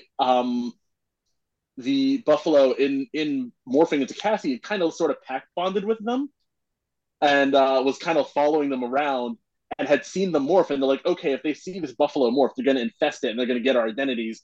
And everyone's like, kill the buffalo. But Cassie's like, hey, the buffalo morphed into a person just now. It probably, like, in the same way we get the animal's brain, it got a person's brain. It's probably a little bit sentient right now. And so there's this whole moral debate around killing the buffalo, which is really funny because later on, an ant touches the cube and morphs into Cassie, and and just starts screaming. It just starts screaming because it has developed consciousness. Yeah. And it cannot comprehend, it cannot deal with it, and just starts screaming. And unlike the buffalo, Cassie kills it immediately. Yeah. That's a story that doesn't need to be like when you adapt something, you should keep the best stories and create some new ones that can explore the concept. Though there are filler episodes that you don't ever need to touch. You mean you don't want to see the top-notch existential horror of an egg? No. Human level consciousness. No. Go to see Cassie stomp her aunt self to death. Why not? Man. Like in terms of filler, I drop out. There's like a lot of books where they're just kind of like yeeted to like some far-flung part of the world, and like they meet like a kid from that area, and they kind of just like the kid like sees, and they morph in front of the kid, and the kid's like, oh, it's cool. I have a story from my culture about animals morphing, so this is not unsettling at all. There's like at least like 2 to 3 books with that plot, and I think we could cut down at least 2 of them. Yeah. Do you guys see it as a movie or as a series? A series. A series, Yeah. Definitely a series. Not a It'd series be hard of to do movies? as a movie.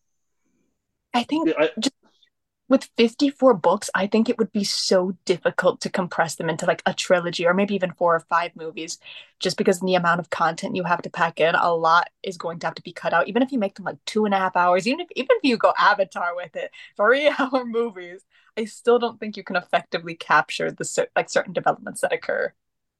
If you were to split the whole Animorphs timeline into 5 movies, is that enough?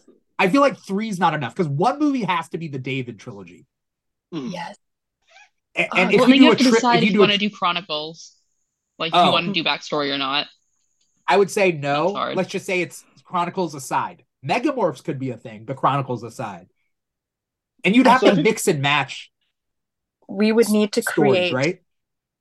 the ACU, the Animorph Cinematic Universe. No! And then we would be able to effectively produce the Chronicles and the Megamorphs.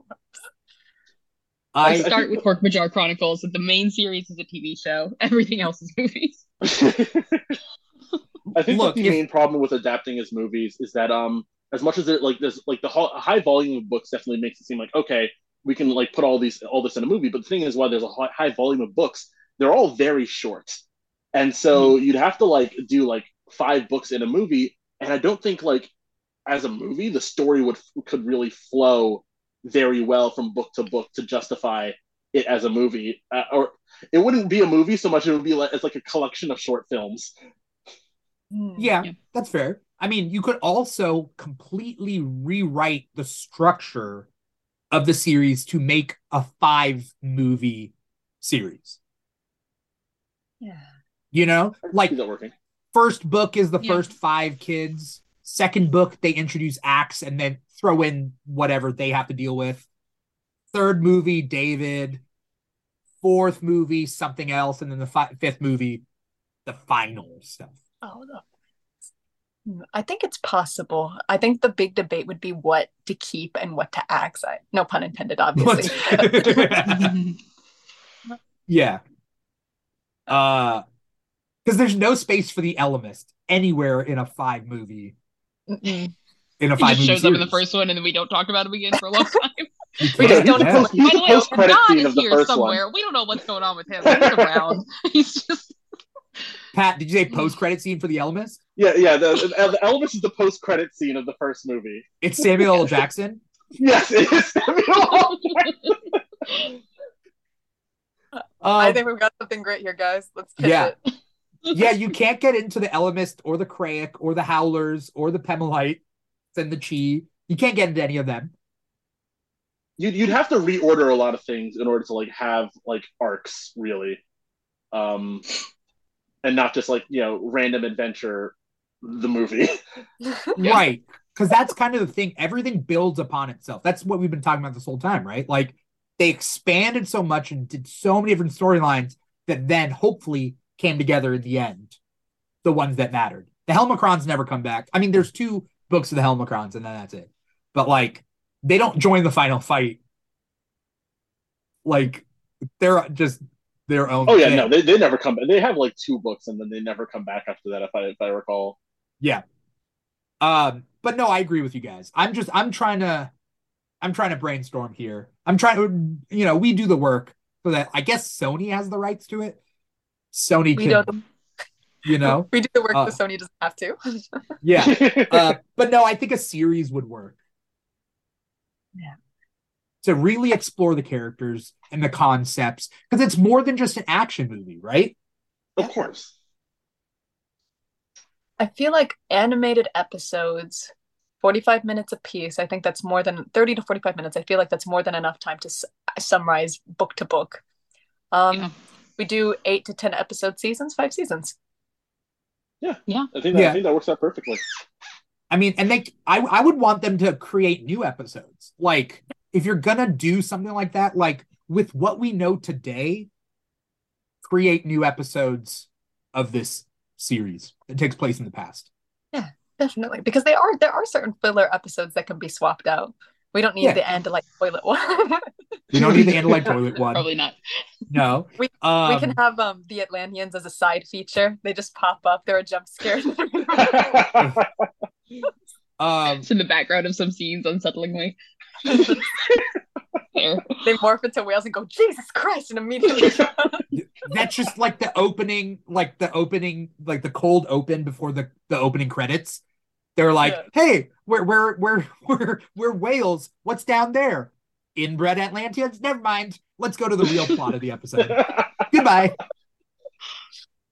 I loved Animorphs so much, and like I continue to love it, and it just hurts. Like, I mean, the only thing I guess to look forward to for me is like these graphic novels, right? But like in 2023, what's the impact of Animorphs?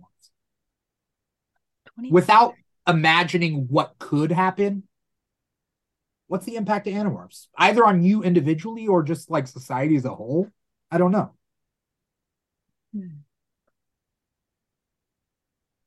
I think the timing of like the last book of Animorphs was very important because of 9/11, because of the fact that we were just sort of relaunched into a series of wars.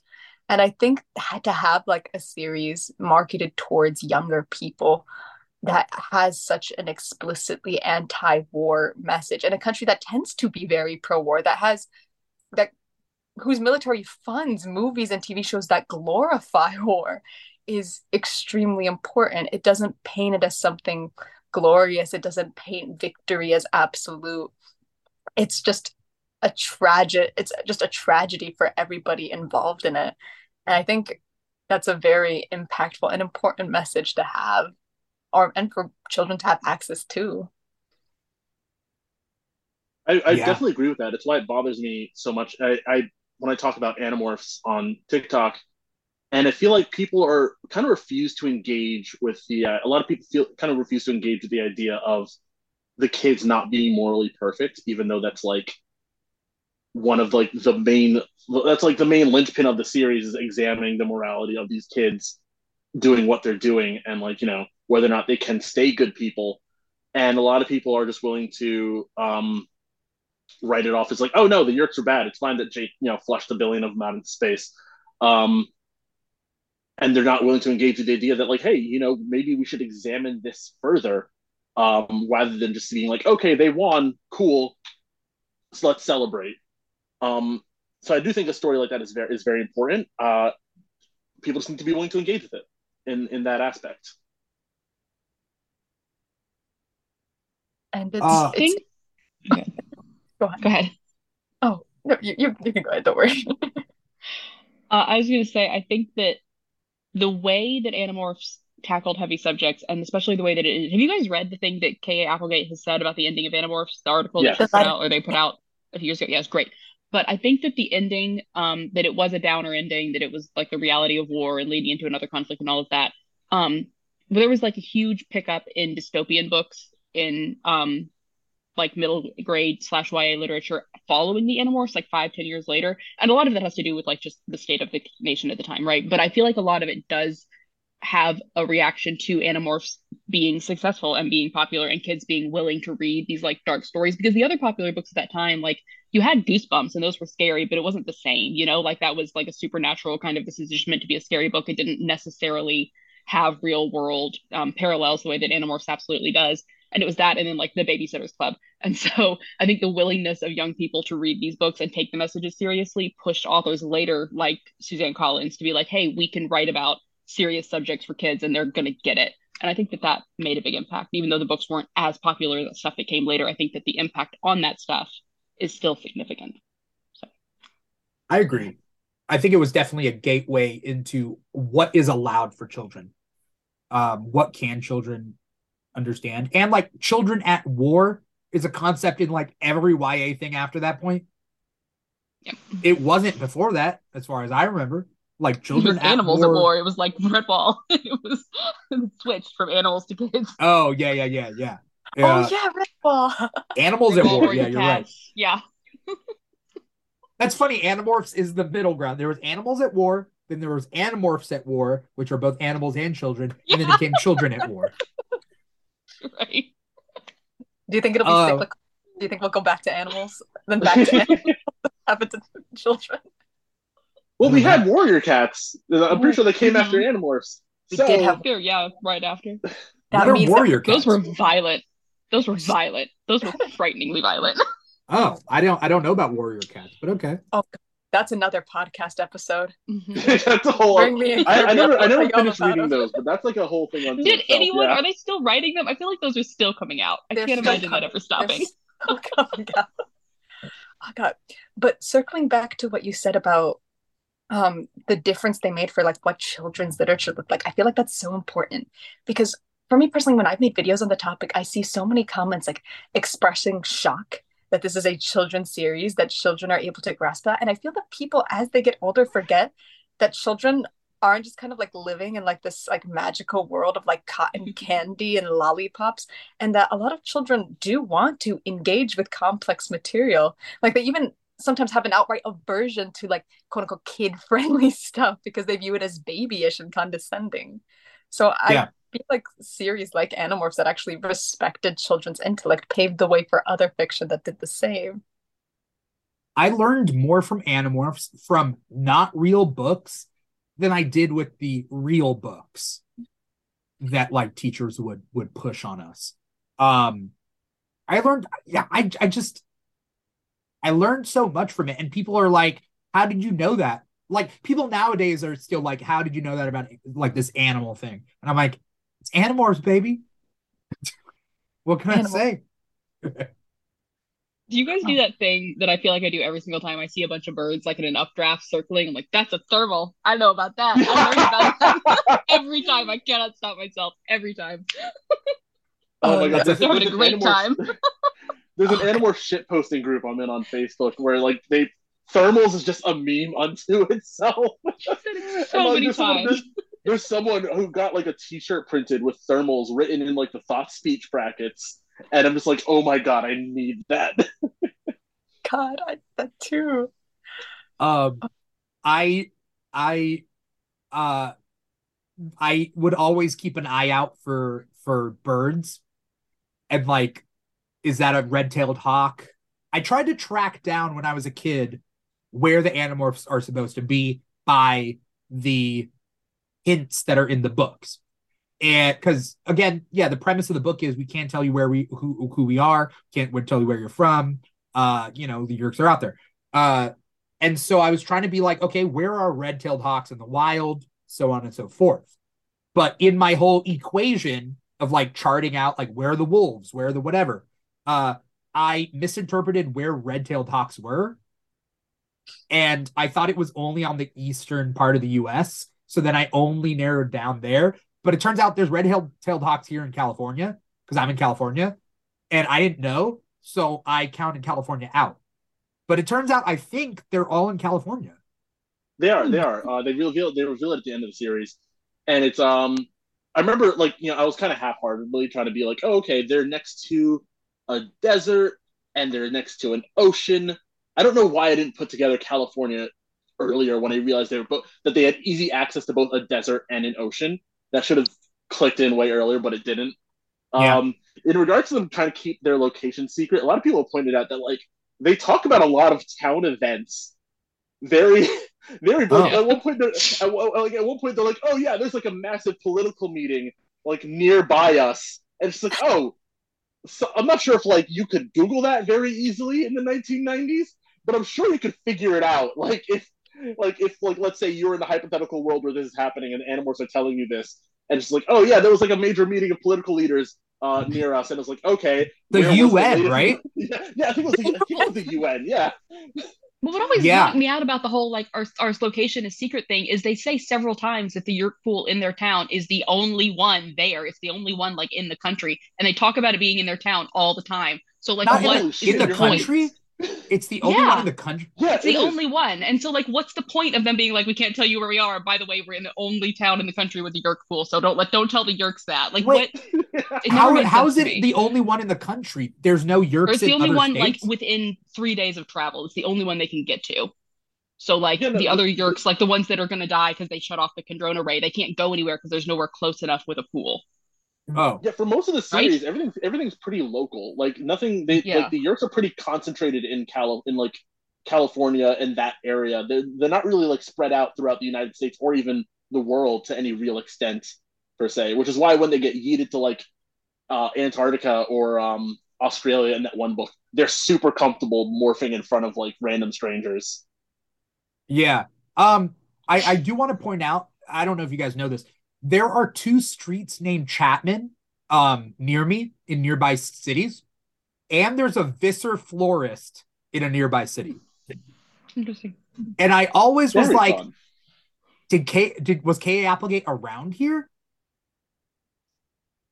I don't Interesting. like, isn't that weird? Because That was I grew up in the suburbs of Orange County, and like I'm close enough to like a bunch of different things. The gardens are supposed to be like the San Diego Zoo, the LA Zoo. I don't know.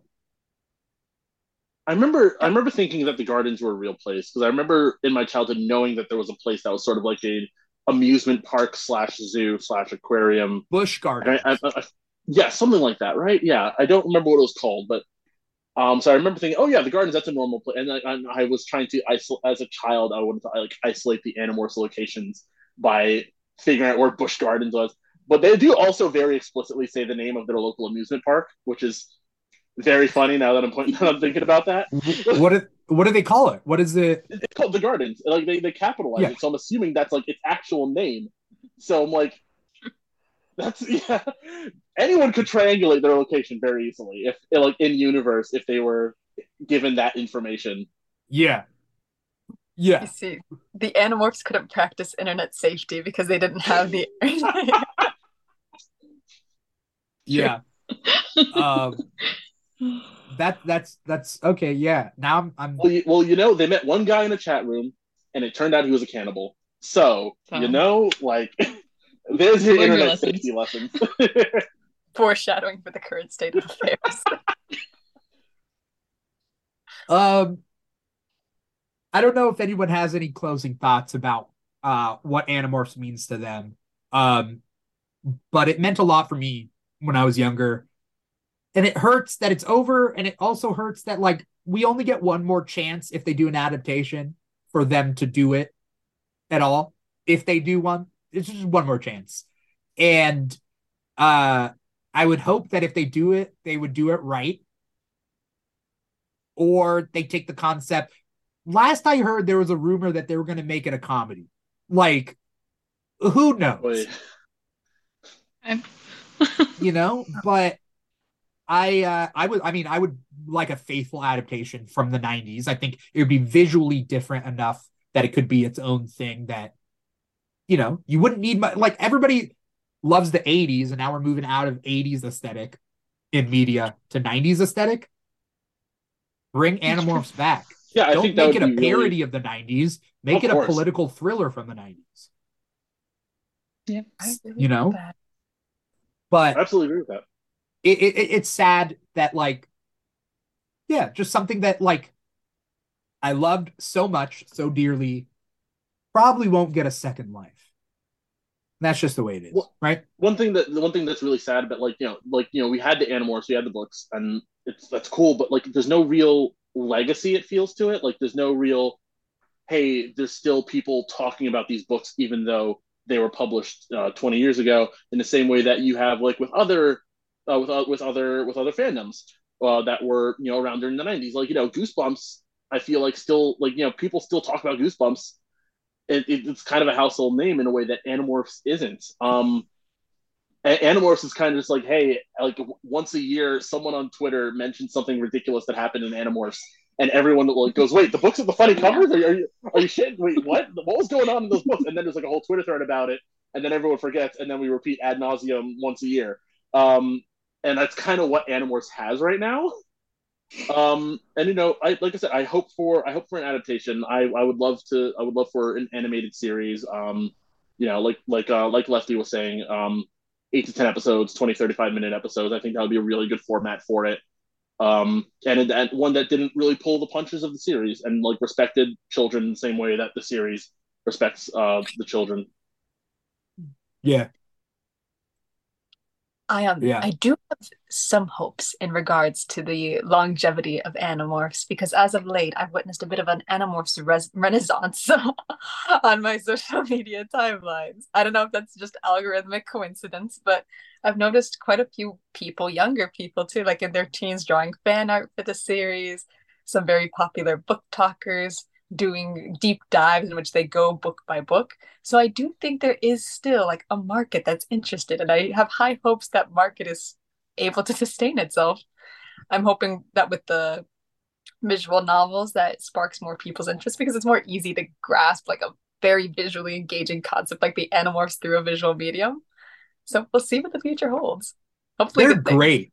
Like I can't state it enough. Like look at the Taxons. Oh dear. Oh, Why are they adorable? They look adorable, and they're getting lasered through the face. oh.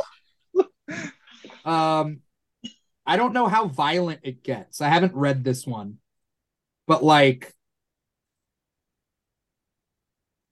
ooh, but the body horror, they do it right.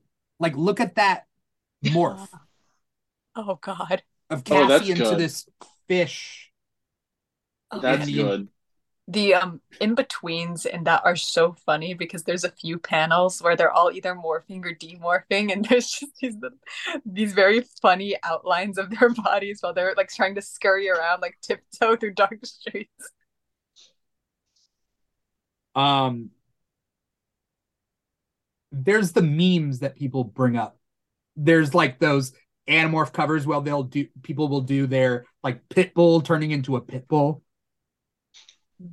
you know? Yeah. But I feel like that's the biggest legacy of Animorphs is the covers, which is sad. That's really unfortunate. It is. Yeah. By the way, so there's this shirt I wanted to show you guys. There's this shirt. Oh, wonderful.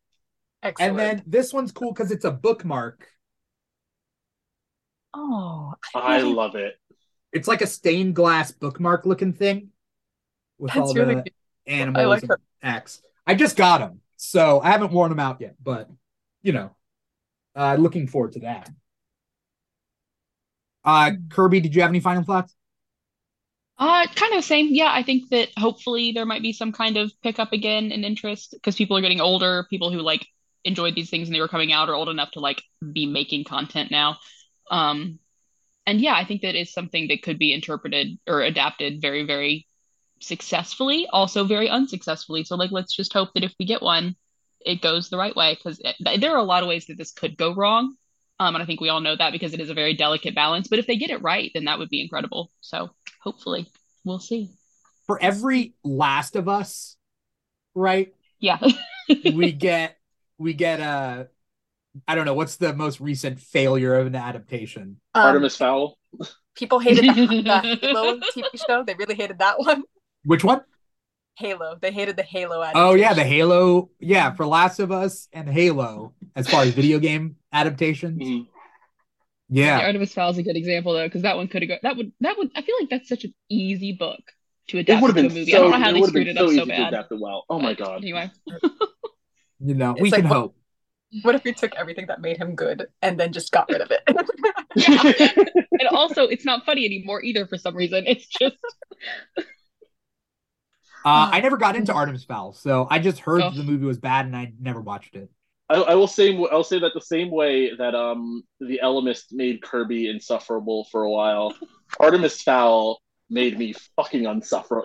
everyone insufferable. Everyone who read Artemis Fowl had to be like quarantined together socially. You were obnoxious. You were terrible. Wait, Kirby, did you get all your Elemist thoughts out? Probably not, but that's okay because that's too many thoughts. No, I like the Elemist. I thought that it was probably like objectively super unnecessary. That character didn't need to be there. We didn't need to have a god, but I liked it. I liked the story. I thought that the idea that he started off as this like lame gamer guy and then became a god was like very interesting and weird. And I also like that I don't think you're supposed to like him. I don't think you're supposed to like the Elemist or like really sympathize with him that much by the end of it, which is an interesting angle for the god in a kid's book. But I liked it. I also it's the book itself. I read part of it the other day when we were getting ready for this because like I'm trying to remember, was this actually clever when I read it or was I just nine?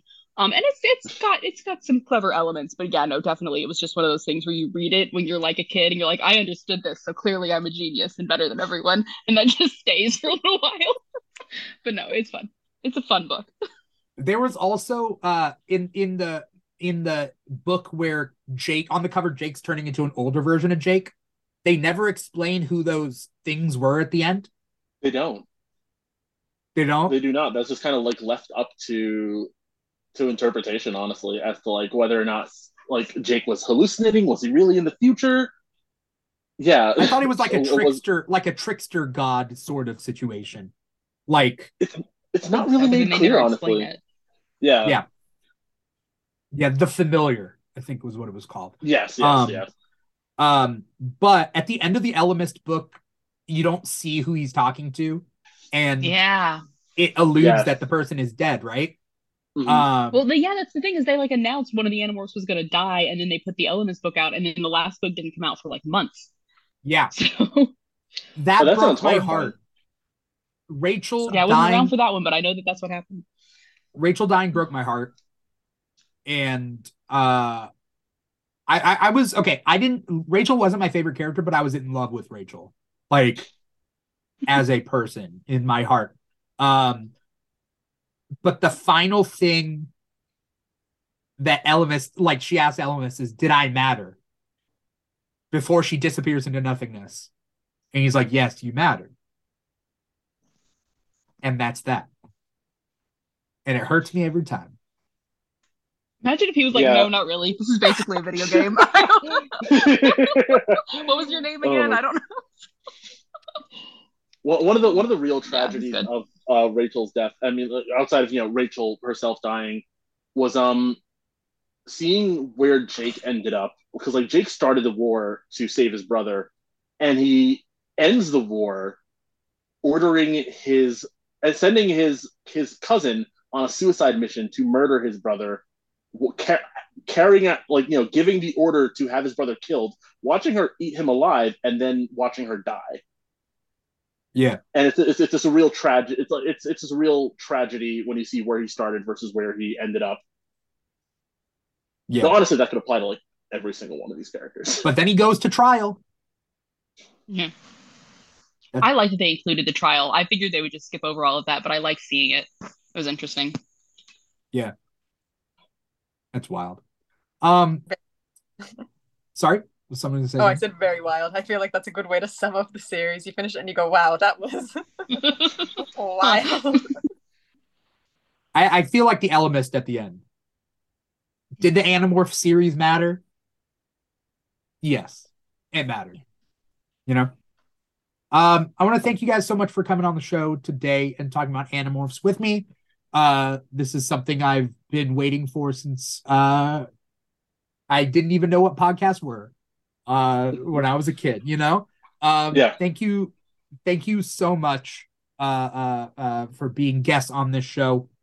Before we get going, I want to ask, where can people find you online? Because people watching the live stream on Twitch or YouTube can't, or they can see where to find you online, but people listening to the podcast, wherever they get their podcast from, Apple Podcasts, Google Play, SoundCloud, Spotify, iHeartRadio, and Stitcher, they can't see it. So where can we find you online? What do you got coming up? Anything that you want to plug? Kirby, you want to go first? I am mostly on TikTok at Kirby.Alice. I'm doing a lot of Game of Thrones content if you want any of that. I've got a whole series on House of the Dragon coming up pretty soon. So that's what I'm doing right now. That's all I got. All right. Cool. Leftie, where can people find you? Hi, my name is Lucky Leftie. You can find me on TikTok by the same username. I am currently working on a series on Agretsuko, and I will be doing one on you very soon. So keep an eye out for that if that interests you. On what? What was the last one? You from Netflix. Yes, Oh. Joe Goldberg. Oh, YOU. I was like, on me? Okay. Yes, I didn't sign off on this, but I trust you. But okay, cool. All right. And Pat, where can we find you? What do you got coming up? Diamond quality clips on not Instagram, on TikTok, where I don't have anything specific coming up. It's mostly just whatever thoughts I have on my brain about whatsoever character and whatsoever universe. I did previously use my TikTok as a cosplay TikTok for cosplay stuff. I'm hoping to get back into that very soon, thankfully. I also have a cosplay Instagram, Diamond Quality Cosplay. Again, hoping to post more there soon. And a photography Instagram, Diamond Quality Photography, where it's relatively recent, but I started doing paid shoots for cosplayers in the New York, New Jersey area. Awesome.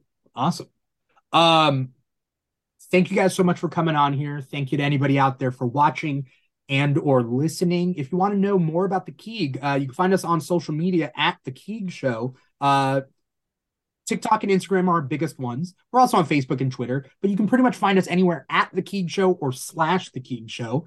The Keeg Talks is every weekend where we talk about a different topic. This week was Animorphs. I forget what I have scheduled next week, but trust me, there's something scheduled next week. You can find our schedule on Instagram. That's probably our easiest one. But if you want just like wild content, TikTok is probably more for you. We also got the Mandalorian after show coming out. We're going to do them after every single Mandalorian episode when it starts in March 1st.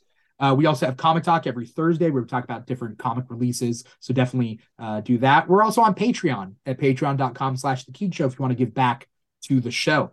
We always got something going on. So thank you everybody out there for watching, listening. Kirby, Leftie, Pat for being on the show. I really appreciate it. Taking time out of your day to be here to talk about Animorphs. But yes, thank you guys so much for watching. Once again, I'm your host, Dimithri Perera, and this has been the Keeg Talks Animorphs. Take care, everybody. Bye-bye.